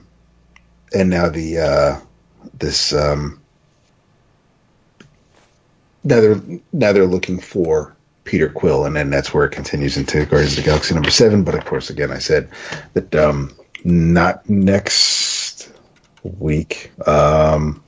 Week late. In 2 weeks, Guardians of the Galaxy #6 will be on sale. So that will end the first arc, and then we'll find out what was going on. And this annual will come into play. But yeah, I wasn't sure. I dig anthologies, and I've been enjoying Guardians of the Galaxy. So I think, if anything, this may have caused me to add the Silver Surfer Black series on my pull list, because I wasn't sure if I was feeling that, but apparently it's supposed to tie into all this. So my Long Ass Senior Travels is basically just me saying, get the Guardians of the Galaxy annual. You weren't feeling Silver Surfer Black. It's Trad Moore. I know it's Trad Moore, and it was just, but I wasn't sure. But it's also Silver Surfer, bro. So it's one of those things where. Yeah, seriously. Come on. Who are you? Silver Surfer greater than Superman. Marvel Universe. Come on. Now see, why'd you shit in my tapioca? Speaking of Silver Surfer Black, the first 2 issues were sold sight unseen complete to a collector. Oh my goodness. Yeah. Oh man, he's on fire. Trad wasn't going to sell the art. He was going to hold on to it, but so much for that. Felix, he got an offer he couldn't refuse. That's great. Good for him. Yep. In your travels, I'm going to tell you about the best thing that I read this week. It is by Archaia, which is now an imprint of Boom. So technically, I guess it's by Boom, but the Archaia imprint. It is what seems to be a running theme with me these days. This is a U.S. adaptation of a prior bound SNA French graphic novel that was printed a few years ago. It is by Ingrid Chabert, who's the writer, and art by Carol Morel. It is called Waves. It's a 100-page book, and this is exactly the kind of book that Vince mentioned earlier as having he has no time or interest in. It is a personal story of Ingrid's journey with her partner through what was. They basically have. She's a lesbian. She and her partner have been trying to have children for some time, and they can never get pregnant. They finally are able to get pregnant, and it's a period of extreme excitement as a result, because it was a long journey, and unfortunately, they lose the baby. Miscarriage. She's stillborn. He is stillborn, and so it's basically a graphic novel from a little bit leading into their attempting to get pregnant, to the journey of the pregnancy and the miscarriage, and then the dealing with that and coming to terms with it, and then coming out successfully and finding a way to be happy again on the other side. And what's neat about this is that Carol's there. Ingrid was, or is, I should say, a very successful children's book writer. It's how she makes her living. This is her first graphic novel. And it was this journey and then finding a way to be happy about life again that led her to becoming a children's book writer. And then for years she was writing children's books, and then finally, after enough time had passed, she decided to tackle this and deal with it. And listen, it is a sad topic, but it has I think, very uplifting ending. And bluntly speaking, miscarriages are a very common thing, as is difficulty in trying to conceive for a lot of people. So your mileage may vary here. If that's a subject that's very difficult for you to deal with, then I wouldn't recommend reading this. But I thought it was fantastic, and I have to give props to Carol, the artist. I think that the thing that I'll most remember about this book is that it's in color in the beginning, then the miscarriage, the next third of the book is basically all in black and white, and then ever so slowly you start seeing little pops of color in the pages as Ingrid gets her life back.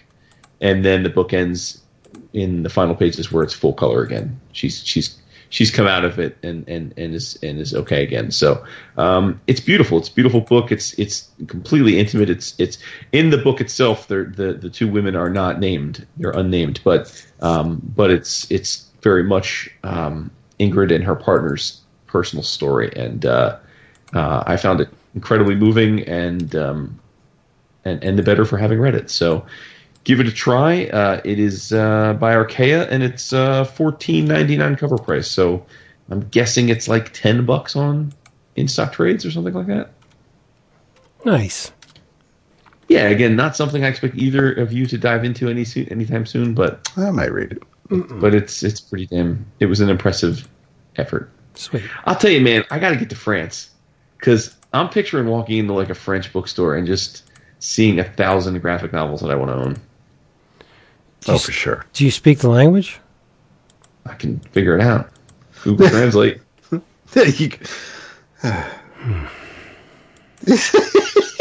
that hard. Well, I mean, it's probably nothing on me because I have tons of Japanese books I can't read either. That's what I'm saying. Yeah. Exactly. Yep. So there you go. I mean, I can read French probably a lot better than you can read Japanese because I can read Spanish easily enough. Oh, for real? Yeah, but I can always hand the book to my daughter and have her translate it for me. Wait, what? Yeah, Mia. Mia speaks Japanese? Mm-hmm. I had no idea. She taught herself. That is incredible. She's insane, dude. Yeah. Wow, good for her. Yep. That's awesome. She's amazing. Yep. That's neat. Yep. Can't get her to get up on time for school, but she's amazing. Geniuses do what they do. That's true. On there when they do it. That's very true. Very true. All right, everybody. Hey, thank you for being here with us one more time around. We'd love you so much for doing it. And if you would like to experience more of this in a different format, come to the Facebook pages, Always Kicking. We're on Instagram and Twitter and all other avenues of the socials. And we would love to have you because we can't do this without your participation. So do that. And check out our Patreon page, patreon.com/11 o'clock comics 11, no apostrophe. Check that out. It's always hopping. In the meantime, do what we do and say goodnight.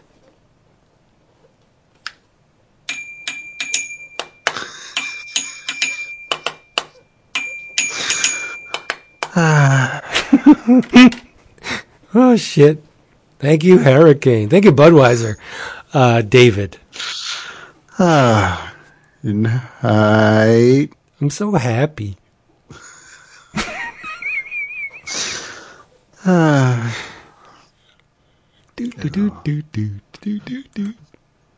right. It's just so cute. David. Aw, I'm going to give you that one. I think you were close. So I'm going to give you that. You're just in the woods, but I was looking the other way and I kicked the ball right in the green. So there. You guys golf? No. Really? I love to golf. I know, we've talked about this. Golf is like bowling. Like it's two sports that you probably just discount entirely. Do you ever golf? Like you never say, I went golfing. I like you what?